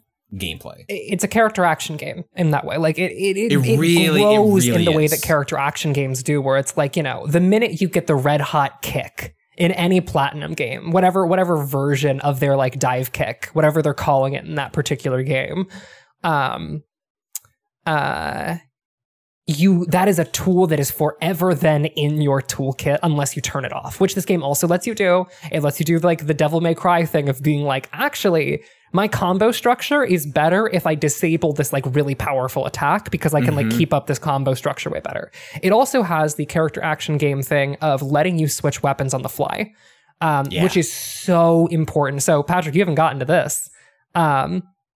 Once you get all 3 weapons, the game expects you to use all 3 weapons for environmental puzzles. And like, so I have 2 of them. One, them. like I have, for example, like there are these big bells, and you can hit it with, this like big mace that's kind of a hammer equivalent, and that's the only thing that'll get the bell making noise, which then makes these platforms come in. And then there are these mirrors that you can only interact with the two with the rapiers, and like that like shoots you around in different directions. And so you have these really cool platforming sequences as well that are unique in this game because they are like so weapon centric, which is just not usually how puzzles in these types of games are presented. And also like really engaging. One of the weapons has a ground pound, and basically what one of the puzzles in the game, or one of the platforming challenges of the game had me do, was hit one of those bells that Patrick mentioned, and then as the bell is creating platforms, then switch to the rapier to like dash across this like gap in time with the wave from the bell opening up a new platform for you to land on. And then it wants you to do that again. And then finally, once you get to the end of this platforming challenge, you're like so high in the air above this door that you like need to use the ground pound to get through. And so it's like, oh, now I have to switch to the blood sword to do the big ground pound so I can get through. And so like every weapon is being incorporated into these in like unique and interesting ways. For like every platforming challenge I've seen. Again, this is like a very well-designed video game. I'm very impressed by it. It is. And, I mean, like, Rob, just like give you a sense of like the vibe we are talking about here. Like, this is like constantly what we're talking about. It's just like, yeah, no, I've been lingering over that screenshot in particular. Yeah. And I the animations in this game are on one hand like almost like they're bragging, like this looks sick as shit. They're sumptuous animations. They're really so they have but there occasionally you can trigger what is called an execution. And basically like you attack an enemy and you cause enough stun damage. But it feels more random. You can influence it with items and make it more often. But if you commit an execution damage. Parries do more stagger damage. That is probably true. And it basically causes them to get stunned. And you want to do this because you can get more experience points, and also it's like the drops of martyrdom, which are basically like level up tokens that you can use to invest in your skill points. But then it produces these like really essentially fatalities, like the equivalent of a Mortal Kombat fatality, and every or most enemies have them. Like one hit enemies that are flying enemies are not going to have this, but most base level enemies you can trigger one of these. And it's just this opportunity for the art team on this game to go, we're just going to show you the coolest shit. It's not, we couldn't do this anywhere else because it would interrupt the rhythm of the combat, which is so critical to the flow of the game. But like, we're so good at art. Like let's just do it. And like these fatalities, these executions allow them to do these flourishes that just feels so complimentary to otherwise like really impressive sprawling art. Like, I mean, every single screen is playing with lighting in some interesting way. Like there was a whole sequence where I was on a rooftop, and instead of having the character directly in the foreground, they're kind of in the shadow. Like they're kind of a silhouette as you go across this area. It's so beautiful and plays so well. And it's the kind of game where I'm excited it's here. And every moment I'm playing it, I'm excited I'm playing it, but it's also a minute that means that like I've already played that part, which means I can't play it for the first time again. But at least this game seems pretty big, and so I've got quite a bit ahead of me. I think it said I was 25% through whatever that. I don't know if that's a map progress or story progress, but I've played 4.5 hours and I'm through like a decent chunk of the game. I may end up having to be the person who does this, but I'm so excited to see like a really interesting like read of this of these two games in conversation with each other, because I think there's something like really, really fascinating here in terms of like an exploration of faith that I just do not have the time to dig into currently. But I'm so excited for this like work to be like really done for both of these games. please give me I will watch, I don't really watch lore videos. I would watch, once this is out, give me the 2.5 hour, I'm going to explain Blasphemous to you. And like, I'll be there with popcorn, ready to watch. It's a tremendous accomplishment. Like and if you haven't played Blasphemous, like, just don't even jump into this one yet. Go play that game. It is so good. It runs really well on Switch. I think Ren and I are both playing this one, like primarily on a Steam Deck. It runs fantastic. There. Just that first one is great. This one seems even better. And I just cannot wait to see what the studio does next. Because they have nailed this type of game, and I would just love to see them keep making it. I'm happy to do the question bucket next, but Patrick, you are rejoining us from vacation, and there is one thing that you had here, things that you were maybe good to talk about, which was kid board / card games made by parent with their kid. Yeah, this was something I just published a feature about this over at Crossplay, where Elon Lee, who is a co-founder and designer over at Exploding Kittens. Wow, that name is really skunked now, isn't it? Like I know. I felt entirely involuntary physical response of what? Poor Elon. E-L-A-N. Poor E-L-A-N. Oh, but it doesn't Elon. matter in the Okay. pronunciation. Elon. Yeah. And anyway, so they've worked on a bunch of, board games, card games, for a number of years. They worked at Microsoft. They worked on a bunch of ARGs, but I stumbled upon their latest project and then wrote a whole piece about it, which is basically his daughter Avalon turned 4, and around 4 is where kids can kind of understand basic rules. You can start introducing some basic card games or board games, and you can start trying to teach them winning and losing and how all that goes. But the problem is that most kids cards game board games, they're fucking awful. They are just in the same way that when you buy a cheap plastic toy because that's what your kid is into, whatever franchise, the same amount of care is put into the games that are made for children. So just imagine the loving touches put on that Paw Patrol piece of shit that you buy at Target. That's the same amount of effort that is put in to games that are meant to be enjoyed by kids and adults, often simultaneously. And the easiest way to describe how that manifests is that it's a tricky design problem. But kids have, there's a limited amount of rules they can comprehend, grasp, and have play out simultaneously. And so how most games solve that, it goes, we just won't solve it. We'll just make everything luck. So Uno is the greatest example of this, right? There is really no strategic layer to Uno. Go watch that tremendous Hold on, though. Uno I don't know. segment I that think we found did. the strategic layer in Uno, and that's make Yeah. the game endless until someone flips the table. Just cracks. Right. So in Uno, you can, in theory, be playing your cards right, so that you're trying to get down to having one card, so you can say Uno and move on. And then, yes, is it delightful to watch a close friend and colleague sitting next to you flip over 12 cards in pursuit of the one card that can get them to move forward? It is. You're laughing. It's funny. Yeah. You know what it's not funny to is a 5-year-old. Right. Where they're I'm trying to play the game, and then the game laughs at them. And so many kids' games are centered on this notion of luck, where when they play it a second time, the chaos element is the only reason to come back. It's not because, I learned something, I'm going to play it better. And so, this designer worked with his daughter over, he brought some games home, and they had the same experience with all of them. It was just I'm not having any fun. I don't want to play these games with my kid. How do we solve this? And he's well, I'm a designer. Maybe I could work on some games with his kid. And so they designed a series of 4 games, that I've played with my family for the last couple of weeks. There's, the best, worst, ice cream. The way this one works is you line up all these ice cream flavors. It's a earthworm and green slime and stuff like that. And those are in the center. And there's a stack of cards in the center as well. And you as the player pick up one of those cards, and there are 3 options on there.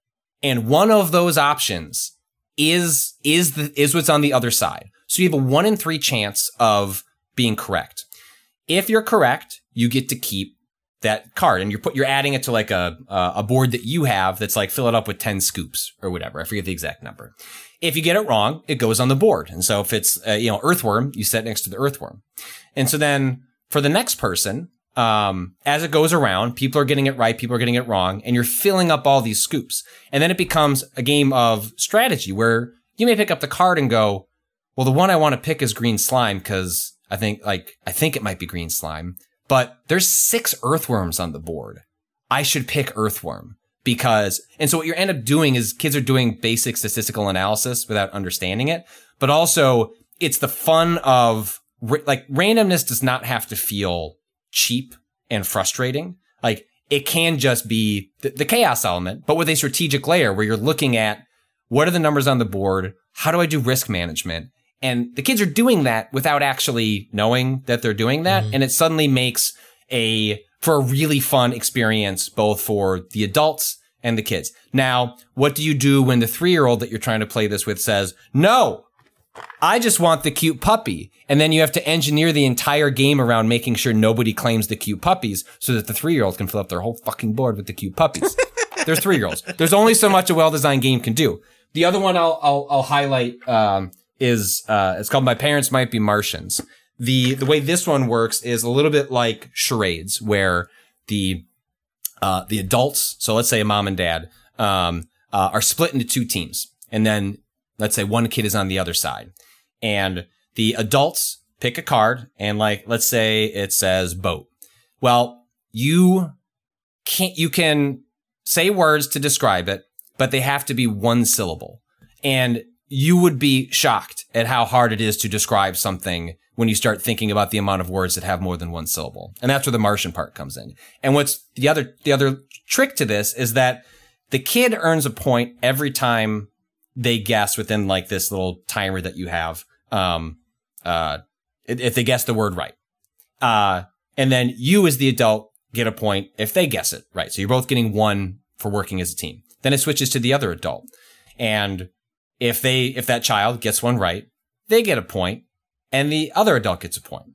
And what an older person would realize is, this game is engineered for the kid to win every time.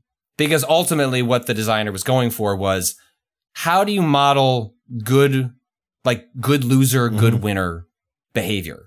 And it's like, well, you do that with a game where the adults always lose, the kids always win. So the kids get to see their parents lose and like be good losers. And it's just, they've been so much fun to play, and like they're just really well designed for what they're going for, and they scale really well for different ages. I think it's really more like 4 and up. I think my 3-year-old is just a little too young for a bunch of these, but she can grasp the concepts. She just can't quite grasp sticking to even rules that are bent in her favor.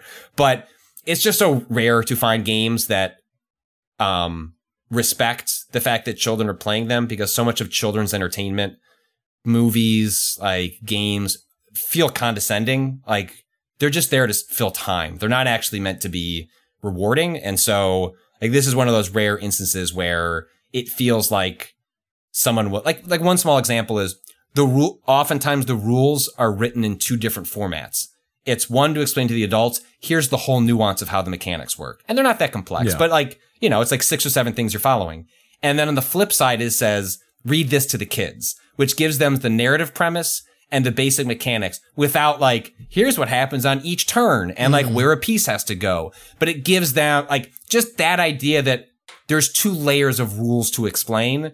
And rather than having the parents have to figure out how to, because your inclination is going to be over-explain something as you're trying to like explain that to your kids. Whereas like, hey, designers, we've thought about this. Here's the simplest version of this written in language the kids are going to find interesting and attractive. So they're like $15 to $20 each. Like I got sent complimentary copies because I was writing about it, but like I'm going to pick up like a second set to like bring to my family's lake house because it's just like such a great way to pass the time. And all the games are like 5-10 minutes. Like they're over like that and you can rotate through them. And so like they're just really good. They come highly recommended.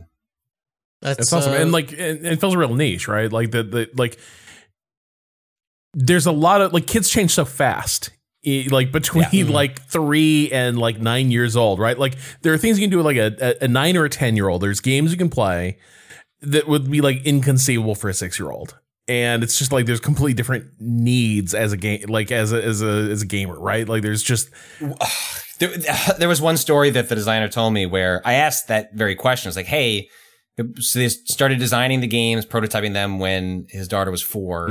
They're shipping and his daughter is 5. And I was like, it's like if you're around kids long, like 4 to 5 doesn't seem huge, but it's just the gulf is enormous. Like between that at that age when they're that young, especially. I was like, well, how did that impact like the prototyping? And he went on to tell the story of like this kind of dice stack, it's kind of like a tower building game that involved dice, and they'd been working on it when she was 4, and then like right after she turned 5, like 1 week, like a week into it, they sat down to play the game to kind of tweak the rules. And she's like, it's too easy. I don't like this game anymore. And he was like, what are you talking about? Like for like 6 months, this game has been like one of the best ones. It doesn't work. There's no challenge to it. So they tossed it out like that. Like there was like 12 games they went through and a lot. And the ones that stuck were the games that scaled with ages, where it's like you start at a floor of like, how can a kid, what's the youngest a kid can comprehend it? And then can it scale past that where the kids as they're older can better appreciate the like strategic layers. So it's like the younger kids can still play, but maybe not fully appreciate the different game dynamics. As they're older, you can better appreciate and take advantage of those in the way that you get a traditional skill arc with any sort of game design. This is such a good example of like one of my favorite like sayings about design or like things about design, which is that like I think that like a lot of like designers, like graphic designers, interior designers, etc., outside of like game design, like say frequently is that like design is about solving, like fundamentally, and even some game designers, like design is fundamentally about solving problems. And I think that this is such a fun problem to solve.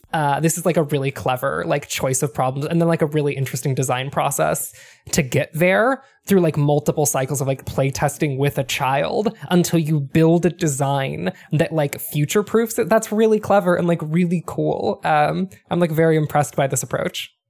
Yeah, I thought like this quote that they gave me, I thought like really sums up exactly what you're talking about, Ren, which was, they said, designing games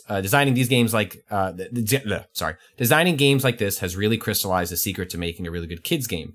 It's a game that shines a spotlight on the kid. The kid can't notice the spotlight, but the parents, the grown-ups, have to look at it and just feel so proud and so amazed. And like, that's a really, I think, interesting insight into like what is actually the mission of the game, is not necessarily to make the kid feel like a winner, but to like feel seen and understood. And like that's a wholly unique challenge for design. Yeah, it's very cool. All right. And with that, let's dig into the question bucket. We got some Aldi stuff came up, and it feels familiar in a way that like I feel like we might have learned this a couple years ago as Waypoint, but I don't remember learning this, so it's new to me. So apologies if you've heard it before, but I was unaware of this. A couple people wrote us about this. Rim writes, "Hey, Recartographers. Listening to last week's podcast, I just wanted to check if you were all aware of this essential piece of Aldi lore. Aldi is in fact two companies, Aldi Nord and Aldi Süd, which, as their names suggest, operate in the north and south of Germany, respectively. According to Wikipedia, they split in the 1960s when the founding brothers had a disagreement over whether they should sell cigarettes. The interesting part is that internationally, both these companies operate as Aldi, and they have divided the globe between them. Although they have pretty similar logos, the quality varies considerably. In the UK, I love shopping at Aldi, which is Süd, but when I moved to the Netherlands, I did not find it up to my discerning budget supermarket standards because we're a Nord country. The twist is that both companies operate in the US. Aldi is actually Aldi Süd, while Aldi Nord operates as Trader Joe's." What a fucking reveal. No, Rob, this is new to everybody. This is not just new to you. Anyway, This is Lidl is the superior German budget supermarket. Love your work, Rim. So Trader Joe's is the good one, right? Is that what they were saying? No. It's the bad So one. Aldi Sud is the good one. Aldi Nord Sud- isn't. Okay. But in the US, Aldi That's Nord is very Trader funny. Joe's, which feels like it might have carved out a distinct identity from, or maybe not. Maybe we're just little piggies. Right. Well, I also- Maybe just little piggies enjoying our little Trader Joe's. Yeah, I also think that like Trader Joe's is like increasingly the butt of a lot of jokes. And you know what? I don't hear Aldi as the butt of many jokes because they're killing it over at Aldi Sud, which is what I went to in my time. Trader Joe's, I feel like, has like refined to a science this is not a grocery store. No. You know what I mean? Like if you're in a Trader Joe's, you're not here to make like grocery choices. You're here for treats and convenience food, but really those treats, right? It's like that's kind of how Trader Joe's feels to me. Is like it's the experience of however you're feeling. It's as if you went to the store hungry. That's Trader Joe's whole vibe. Did you go somewhere to buy produce? It better not be a Trader Joe's. No. don't get produce at a Trader Joe's. See, and that's the thing is that I do see a lot of people riding into my neighborhood on the train with Trader Joe's bags with produce in them. At which point I am beyond flabbergasted. Given that if there was, Is it just overpriced? No, so it's not very good. And there's not there- much in it of it. Like it's a bad selection usually. And it's weird. Like Yeah. this is the thing. This is the other thing is like Trader Joe's, at least this is like my experience. Very big on shrink wrapping vegetables. Yeah. Like it's a very strange thing, but like it is you go to the produce section and it's not like, here are the baskets of produce, like grab your little baggie and put what you want in there. It's like, here are the plastic like containers of apples that we've like triple shrink wrapped, and here you go. Are they good apples? I don't know. You can't really look at them. They're under the shrink wrap. But it's also kind of a signal that you shouldn't be here for just like fresh produce. That's not what we're here for. There's better places. I assume they have it just because, like, the same reason you have like candy. you're at the there. checkout You might as aisles. well. Like, you're here. You're there. Yeah. I mean, yeah, Rob, how could you not be appetized by the Cuke Cube? What? I haven't seen this. The Cumber Prison. No, just your description of these vegetables, like very shrink wrap. I trust the cucumber rectangle more. Okay. This is not a term that anyone has said. That might be in before. Baldur's Gate 3, though. Yeah. Oh, that's the object that actually made it so that the game nearly broke. Was the Cuke Cube? The cube.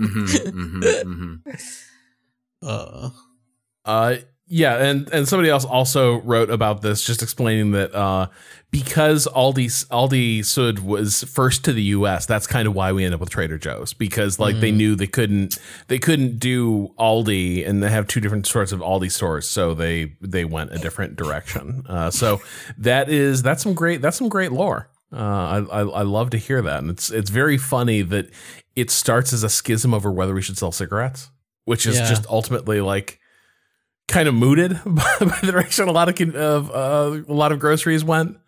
I don't know how many groceries you can still buy smokes at anymore. Like in terms of supermarkets. I don't know. I feel like they still sometimes have them at like the customer service. There's lots of things the customer service counter. That's very true. Right? Like there's lots it's like, of that's things where they you put can all get that there. stuff. That like we don't like to still talk about this, but it's still here if you need it. Yeah, if you want it. Yeah. All right. So Chad writes, "Hey, Remap Radio, loved your breakdown of System Shock. As a fan of the original and the remake, one of the things that stands out to me looking at the game now is how 90s the whole thing is. You can get rollerblades, monster types, and weapons are ripped straight out of Star Trek, TNG. Hell, the Spark Beam is a straight up phaser in the original game. And I found while working on getting the source code of the game running on modern systems that the player character's name is Sonic the Hedgehog if you manage to spawn in another player and click them. All of that said, what other games do you think of that also capture the vibes of their decade in a bottle?" Games that capture the vibe of their decade in a bottle.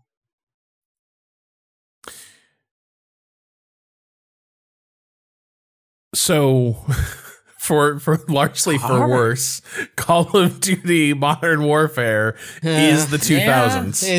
Is the 2000s. Yeah. It's the game looks like there's an entire section that's like live leak footage because that's how people were consuming like war video and war news. Right. You know, it's got the paranoia. It's got the the next terrorist attack could be nuclear. It's got all of it. Oh God. That's really good. I think you might have nailed it there, though. Because it's hard to find too many games that hit that mark, especially once you start talking about, is it capturing the zeitgeist of like the broader culture, or is it just like, you know, that platform and what it represented at that time? Like part of what's unique about Call of Duty is I think it also taps into pop, like actual culture. Yeah. Not just like what was trendy in game design at the time. This is a take I've heard before. I forget who it was from. Actually, might have been Austin, I'm not sure. But like, I think the 2010s was Umurangi generation. I think that game is fucking really smart and captures the vibes of the mid 2010s like extremely, extremely well. And basically like perfectly bottles them as someone who grew up during the 2010s. I think the Umurangi generation does a very good job of really like landing that well. It's also trying, like, I don't know how much Call of Duty, I feel like that makes more sense in hindsight than it did at the time. Now, obviously Call of Duty is like pulling from that to some degree, but I feel like it's really crystallized in hindsight how much ends up being reflected. Well, I think that's like that. I think that's kind of true. Like what System Shock is doing as well. It's just like it is pulling from what is in the air in the 90s. Yeah, I think that's the thing about Modern Warfare is like, of course, it captures the vibe of the mid 2000s. The mid 2000s was defined by like the 2000s were defined by 9/11 and the war in Iraq, like respectively. Yeah. And so like, of course, a game trying to do that captures the era perfectly. Let's see here. What was the? God, we got a very good email about Cobra after my rant about it. I don't think about it. All right, so Kaylee writes, I'm sorry, this is both not a question and basically novel length, but I just wanted to send some info about Cobra as I have the displeasure of working at a Cobra administrator. For our international listeners, no, Cobra is this nightmare bucket you fall into where we have private health insurance in the United States. This is what provides all your ongoing medical care that you would get not in an ER.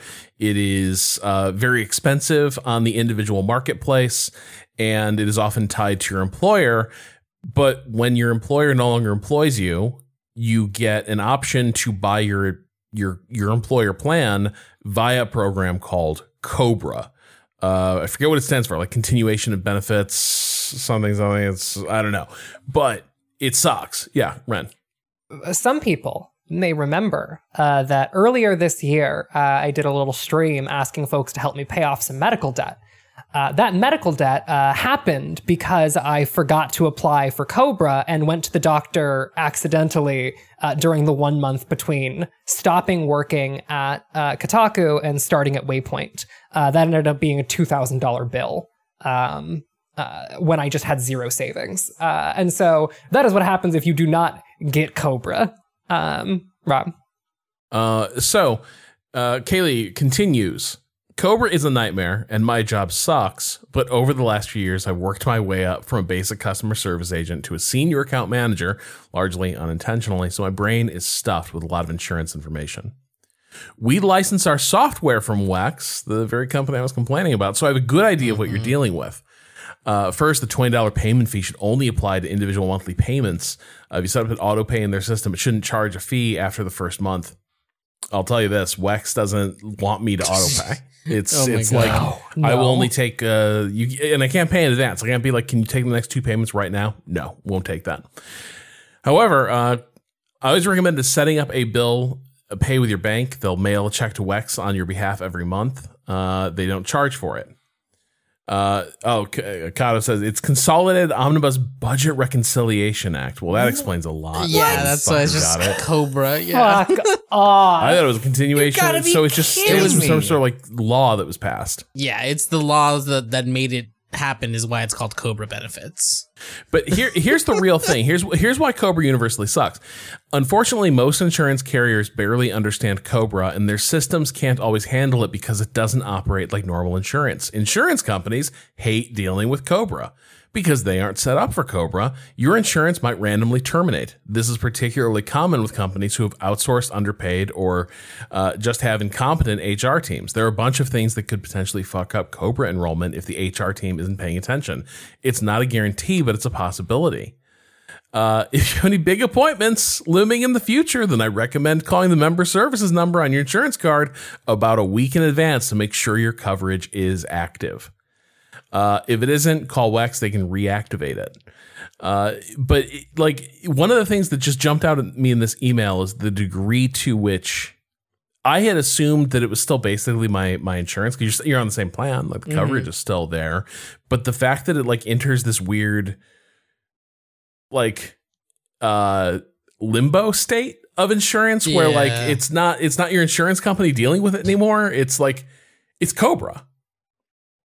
And that's a totally different thing. And this would explain why I continually now have this fear of like, I'm actually kind of looking forward to when my insurance runs out. Because like, at least then I will know where I stand. I will get different insurance because right now I'm like in this Schrodinger's like, do I have insurance? I think I do. I paid the money, but every time I go into that website, I feel like, do I really have insurance? You don't look like an insurance website. Yeah.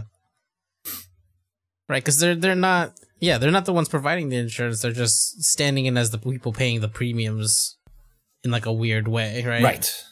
Right. Bizarre. Nightmarish. Terrible. Love to live in this country. Literally everybody hates it. Like the insurance companies hate it. Well, and this was offered as like a fix using to it, like, hate it. Isn't it horrible that when you lose your job, you lose your insurance? Congress is on it, baby. We got Cobra now. And what it amounts to is, would you like to pay considerably more for the same coverage via a really shitty portal? And not really. Like you get the Cobra offer a lot of times when you cannot afford the full premiums. It's a brutal system, and it's full of that notion of the time tax that exists throughout like the American healthcare system, where it's like you just have to dedicate hours to verifying that stuff works, or to like patching up the gaps in your coverage. Yeah. Can I read something extremely funny? Yes. So I looked up the Wikipedia entry for the Consolidated Omnibus Budget Reconciliation Act of 1985. It was brought originally introduced by Daniel Rotnowski, Democrat from Illinois. My apologies. Daniel David Rotnowski was the United States Representative for Chicago, serving for 36 years from 1959 to 1995. The 1995, when he stopped being a representative in 1995, very important. He became one of the most powerful legislators in Congress, especially in matters of taxation. He was imprisoned in 1996.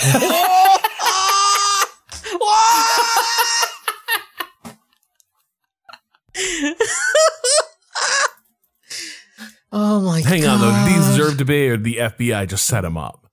Rostenkowski's political career, however, ended abruptly in 94 when he was indicted on corruption charges related to his role in the Congressional Post Office scandal.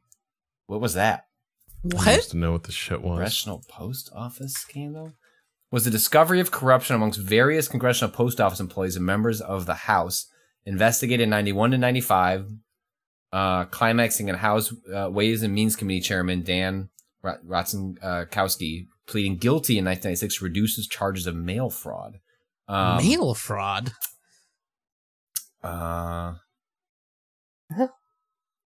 They were accused of heading a conspiracy to launder post office money through stamps and postal vouchers. Rostenkowski pleaded guilty in 96 to mail fraud and was sentenced to 18 months in prison. Oh, hold on. Do you want me to give you another kicker? Yeah. You want another one? Whew. In 2000. Just before he left office, U.S. President Bill Clinton, Mr. Saxophone himself, pardoned Rostenkowski, which became part of a larger controversy about Clinton's pardons. Just how many links do you think we have to get through on this page to get to the Watergate article? How many of these little blue names? Is it in there? 1, 2. Oh, okay. It is in the bottom thing. Federal prosecution of public corruption in the United States. Yeah. Oh, charges against him included keeping ghost employees on his payroll, paying salaries at taxpayer expense for no-show jobs, using congressional funds to buy gifts such as chairs. Using congressional funds to buy gifts such as chairs and ashtrays for friends. Okay. Diverting taxpayer funds to pay for vehicles used for personal transportation, tampering with a grand jury witness, and trading in officially purchased stamps for cash at the House Post Office. Hell yes. Okay. Real small-time shit. What? Incredible. Well, okay, here's the thing, Rob. I do think that those ashtrays and what was the other word you used, Patrick? Chairs? Chairs? Chairs. There is a chance that those ashtrays and chairs did cost tens of thousands of dollars. That is a possibility. Yeah. Oh, wow. Following his political career, he operated Dan Ross Associates, a Chicago-based legislative and government affairs firm. He also worked as a political commentator, as well as a guest lecturer at Northwestern University and a senior fellow at Loyola University Chicago. Rostenkowski received a federal pension of between $97,000 and $125,000 per year. Congressional pensions are based on years of service, and Rostenkowski is one of the few congressmen who have served 36 years in Congress. Jesus. Go to jail for 18 months, still get that pension. What a life. It's an incredible gig. America! It is an incredible gig. They're very insulated from any of the stuff that happens to people outside of Congress. Yes, boy, that is an odd one. Yeah. All right, last email here. Let's see, comes from Ewan. The last year of narrative games have made me feel dumb, and I don't know what to do with this information. When Patrick tweeted last year that he had finished Signalis, I replied asking what he thought of the story, as I felt like I completely lost the narrative thread as that game drew to a close. It made me feel slightly better that he had also looked up some interpretations of the story, but this has been a thing with me for a while and has led me to believe I just don't know how to understand stories like this. I had a similar experience with Norco, where I enjoyed a lot of that game and thought I was following it pretty well until the end, where I completely lost track of what was happening and was left very confused by the end. In the previous... Did I write this letter? In the previous iteration of the podcast, Ren mentioned how deeply this game is steeped in the history of the Southern Gothic literature, and so at the time I put my confusion down to just not having the touchstones I needed to fully get everything out of it. I also have to mention Kentucky Route Zero, a game that I adore aesthetically, but had absolutely no idea what that game is trying to do or say outside the very obvious plot threads, the main character being tied to labor because of medical condition, the parallels to the American healthcare system, etc. I've been telling people for years that I thought the story in that game was just poorly told, but after listening to some of the Eggplant, the Secret Lives of Games podcast on the game, I very quickly found that I was missing so many references in both games and literature, as well as just an understanding of how to understand magical realist narrative. My analysis of the game was incorrect, but I would have no way of knowing that I was incorrect. You don't know what you don't know, I suppose.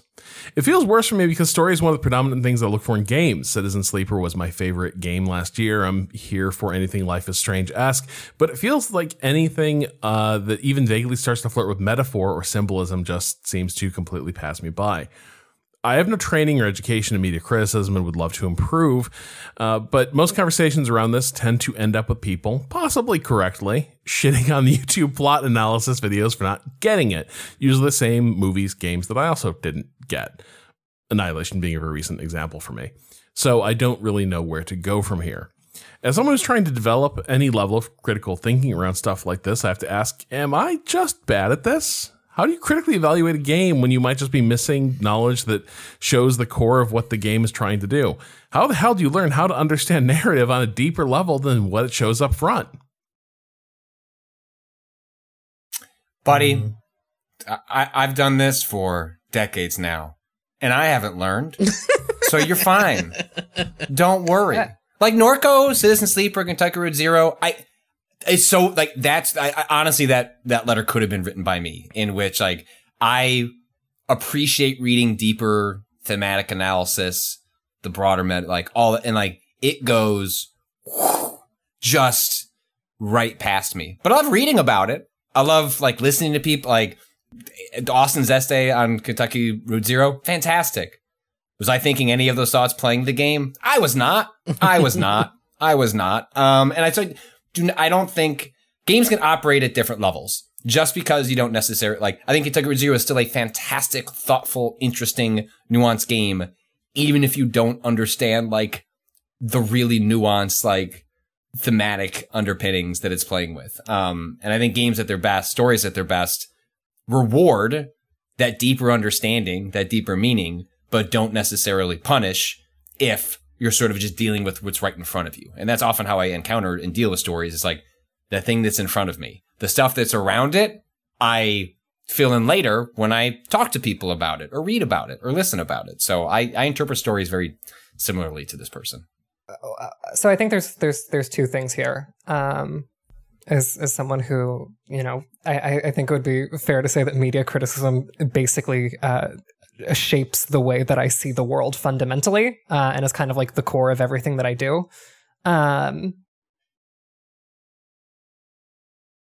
One, reading a lot of criticism is like the best way to learn how to do it. The best way to learn how to do crit is to just read a bunch of it and then practice. But another thing that I'll say is that, like, not every game clicks for every person. Not every game clicks for every critic even. Like, you know, there's tons of games that like I could not write about, but am very impressed when other people do. You may have just stumbled upon like Signalis, Norco, and like a handful of games that like do narrative stuff that you're not as equipped to handle. And like, that's fine.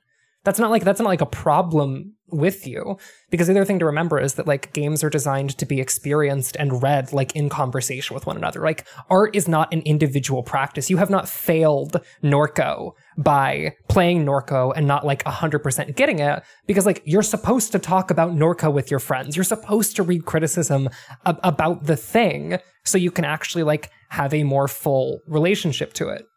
That's really the thing. If you want a more full relationship to games like Norco and like a more full understanding of them, then have those conversations. And like,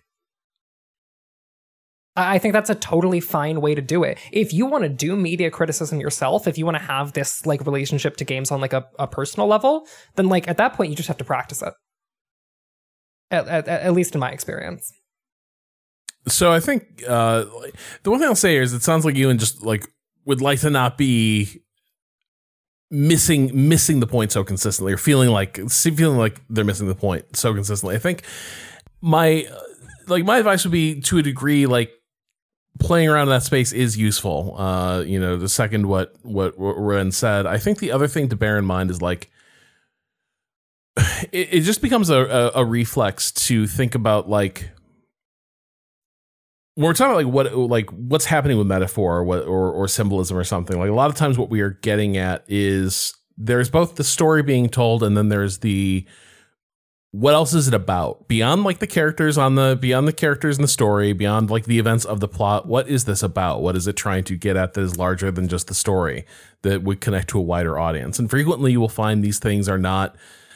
These things are about other things that people are. What is resonating with people is not just the story that is in front of them, but the things that are the things there that are reacting to a time and place. Like the example I will like, really popular example, like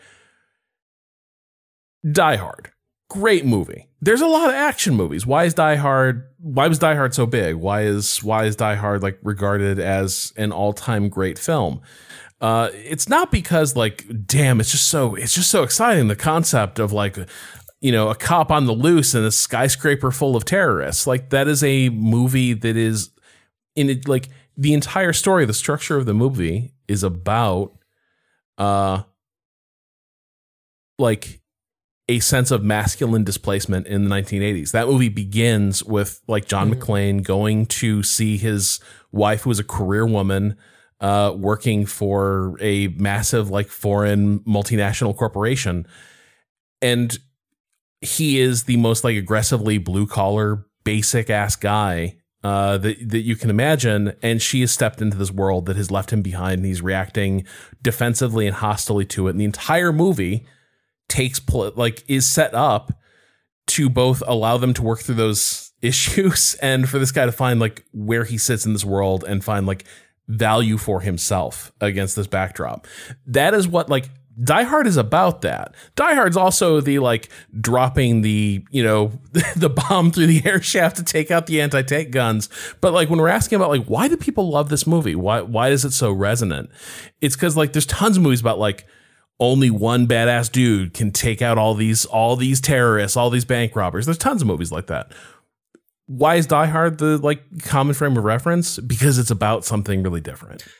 Well, and the thing I'll say, Rob, is that like sometimes learning what the thing is about by listening to a critic then becomes the key to understanding what the plot is actually doing. Right? Like, and why you reacted to it the way you did, right? So I think like part of what I would reverse for this person is like, you know, I joke about the feeling of like feeling like kind of, I deeply, deeply feel this, like where you can feel like you're kind of stupid because you didn't get it. But for me, it's more just like you had a reaction to those themes. You had a reaction to like, you did, you just didn't have the language to understand why you did. And it's like the way those metaphors are working, you don't necessarily have to have the skeleton key that unlocks what was all there and why was it there? Because often the greatest works, like, it's all an amalgamation of that. And then you have a reaction to it. And so when Rob is talking about, like, I think people, that is a reason Die Hard is a classic and a part of a reason that it more resonates with people. I don't know that everyone is going to articulate exactly what you said, but when you hear that interpretation of the work, it gives you a better understanding of why it means something to you. And so I would reframe it as feeling, don't feel stupid. It's just like, it helps enrich your own understanding of a reaction to a work is often how I frame it to myself.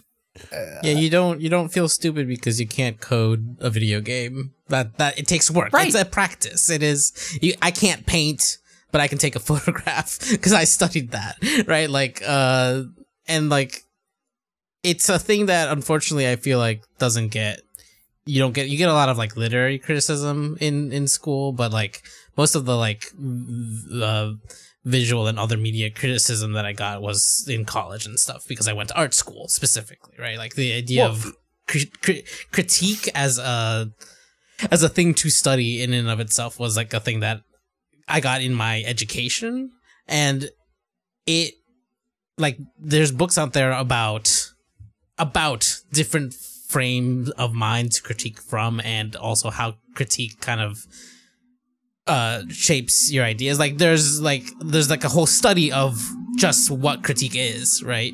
So like it's not like you should never feel like you're missing something in like it's because like it's much more practice than it can seem, right? Like honestly, a lot of times when we do like movie stuff, like I have to like watch scenes over again because I like have like a reaction to a thing and I'm like, wait, what happened there? And like it's not like and this like different people engage with it in different ways. It's just like some people like need to take copious amounts of notes in a certain way to even see like that critique. So like when you're seeing the kind of finished product too, it can feel like, wow, this person was so good at like seeing all of this in one go or whatever. And it's like, no, it's a lot of work to get to the finished product of a written piece.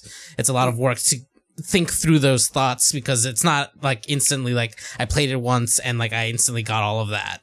It's like you play it, you talk about it, you mull it over in order to get to those like end states of like a formed thought of criticism. So if you're just playing the game through one time, you might not necessarily ever have those types of thoughts without having the structure of like, I'm going to sit and consider these things after the fact, you know? One other thing that I'd like to say is that like Well, actually two. One, the best advice for understanding media is to just consume a lot of it and like with intention. If you played Norco and were like, man, I wish that I had gotten all of those like references to like Southern Gothic literature or like had understood what the game was doing, the answer to like, how do I like understand those references is just like, go read stuff that isn't games. Like, I think that, like, Faulkner's really good. If you found yourself interested by those themes or, like, stirred by them, even if you didn't, like, fully get them, just go look up that work and, like, engage with it. And the last thing I'll say is that I think that I hear a lot of people be like, I don't have training in this. Because what an actual, like, training in criticism looks like, they are imagining a different thing than what it is in my experience. I did a degree that was like a lot of media studies and a lot of English literature crit. That's what my degree was in. Those classes are not like someone explaining theory to you 9 times out of 10. That may be graduate school. In graduate school, you might have to be like, explain how you're reading theory, but the actual thing that those courses are is conversations about the thing that you're reading with a group of people who are all like trying to do it very intentionally. That's how you learn how to do criticism, is it's like through conversations and through like a bunch of people talking about the same text that they were really struggling to understand and then like putting together a piecemeal version of it. And then eventually you get good enough at that like you can start doing synthesis work. And synthesis work is where like criticism really begins and it's like very fun. I love synthesis work. But the thing I'll say there though is like, I do think like you can get there through reading a lot of stuff and like reading crit, but like, I think this is one of those places where like, it is incredibly useful to have gone through a 100 level English lit course. Yeah. It is incredibly useful because like one of the things that's there is like you're going to read a lot of like big important books, but the thing is they're so well studied books that like there's really nothing new under that sun. The job of like a professor there is to let y'all kind of be naive dumbasses about like lit, but then also like learn, but there's all this other stuff there as well. Like here are the things that like critics have uncovered, and we're going to apply this to like these really common reference points that are useful to illustrate a bunch of things. And that's why like the same books tend to get taught in these things over and over again, in part because the ground is so well trod that it is a very useful, like teachable like story or teachable book, because like it is, it's a good story that people react to just as like a reader, but then also it's very easy to immediately like say, okay, well, what were some things that confused you? And then you open that world to, you open up the world of like crit that exists out there. And those intro level courses are worth their weight in gold, because it is like you are in there with a big group of people who broadly also don't have other training in this. And one person there frequently is like, okay, well, I have done a lot of this stuff. This is all very familiar. And they're not there to just like vomit criticism at you or like spew theory at you. It is to basically help you draw the connections between like, here's the story you read, here's this body of critical work out there and criticism that like, and here's what the work of criticism and like interpretation is, and it's a very good sandbox for that, and that's very hard to like reproduce as an autodidact. Yeah. The one other thing is that time is the critic's friend. Time is always the critic's friend. The longer you've had to think about something, the better the piece will probably be. This is why this is one of the reasons that I have like complicated feelings about being in media and like doing podcasts, is that like my best work happens when I actually give it the time to like think about things. And I think that I say stupid shit into a microphone all the time. I regret half of the shit that I say into microphones, especially on our like discussion podcasts, because like I just haven't had enough time to think about it. I have not given myself enough time and like energy to like actually think about the thing to the degree that I would want to. And so give yourself like, if you leave Norco and are like, damn, I didn't get Norco, maybe just like step away from Norco for a few months or like read some crit on it and then return to it. Because like we are very much in a culture that disincentivizes replaying and rereading, or like replaying, rewatching, rereading, and or sees it as like a means to an end in terms of like, I like this content, rom. as opposed to like, I would like to engage with this again. I would like to try this thing again and see if I get it better this time. And chances are you probably will. And you will like see things from the beginning of the text onwards that you like didn't notice before. Last thing I'll say on this point, like, these are like, I think everyone who goes to college ends up with complicated feelings about their textbooks because you get gouged on them, they're expensive, etc. Norton literary anthologies are incredible, like, books. They are incredible. Like, this is the one thing where it's not enough frequently to like, I'm gonna go, buy bits and pieces of the canon and like read the important novels. The thing that's really useful about stuff like the Norton anthologies is they are like heavily footnoted and annotated in line. So you're reading the like works that tons of people have studied, but then also you have markup on them to like highlight, hey, here are the connections that are being drawn. Here's what this is a reference to. And that unpacks a lot of stuff to sort of illustrate like what is happening, in the subtext of stuff that is easy to miss. So that's my one thought. If you're like, okay, but like seriously, how could I at home like help hone this sense? I do think those like Norton annotated anthologies are really useful to sort of understand how like sort of piercing the layer of the text and getting into subtext and criticism. So that's the final bit of like instrumental advice I can give you. And with that, I think that will conclude another episode of Remap Radio. The theme song is Moments Pause by Too Mellow. You can check out his work at twomellomakes.bandcamp.com. You can follow everything we do at Remap Radio on Twitch, Blue Sky, Twitter, YouTube. Blue Sky. We should do something with Blue Sky. No. We're good. Right. I am now cross-posting everything that goes on Twitter to Blue Sky. That's great. So that's don't worry, it's not just one retweet. Beautiful. Whatever they call it over there. We're good. And at some point, maybe we'll spin up a Mastodon thing. Because I'm doing one, I might as well just paste it to the other. So we'll look into that. What's weird is they're all turning to different audiences. There's mutuals I have who remain on Mastodon. Don't see them anywhere else. Yep. They're having a grand old time. But either way, once again, we rely on our audience for support, and you can sign up to become a backer by going to remapradio.com and following the links and instructions you see there. The basic plan provides access to an ad-free version of this podcast, as well as the projects we carried over to Remap, including this week sports, where we discussed college football, soccer, moves in the NBA with Rowan Kaiser, my old comrade from 3MA. She came through to chat sports with us. And your support also lets us set time aside for streaming. This week, Kato's Final Fantasy Tactics Odyssey continues. That is happening still every morning. You'll also be able to check out Kato and Ren are continuing to lay the groundwork for the advent of a new Armored Core. Woo! And Kato and I are continuing our playthrough of Baldur's Gate. And as I alluded to last time, some mean teenagers had my character thrown in jail by credulous adults. All the kids in that game are mean. It's great. I love it. It's awesome. And I believe as you are listening to this, you might be able to catch Kato and Patrick doing a little more Kingsfield. Yes. Yeah. Yeah, we're in the last third of that game. I think we've made a bunch of progress. We are closer to the end than to the. I looked up but I don't know if we're gonna beat that boss. I believe it'll be great. I think we're gonna.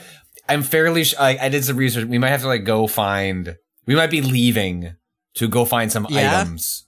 And then come back. I don't know that, and then come back. I got to do some more research when we start that stream. But I had a friendly viewer send some tips over. We got to go find that dwarf. We got to go find the dwarf. I told you about the dwarf. I was like, look, our buddy is somewhere out there. He's got shit for us, probably. Yeah. Well, it's called a repair feature because apparently the sword we're swinging right now has the high its durability goes fast, and the moment any of it goes, the weapon is functionally useless. So anyway, yes, look forward to more of that. Double From Software this week and recently here at Remap. All right, and we'll be back next week with another episode of Remap Radio. Until then, thanks so much for choosing to spend some of your time with us, and fuck capitalism, go home.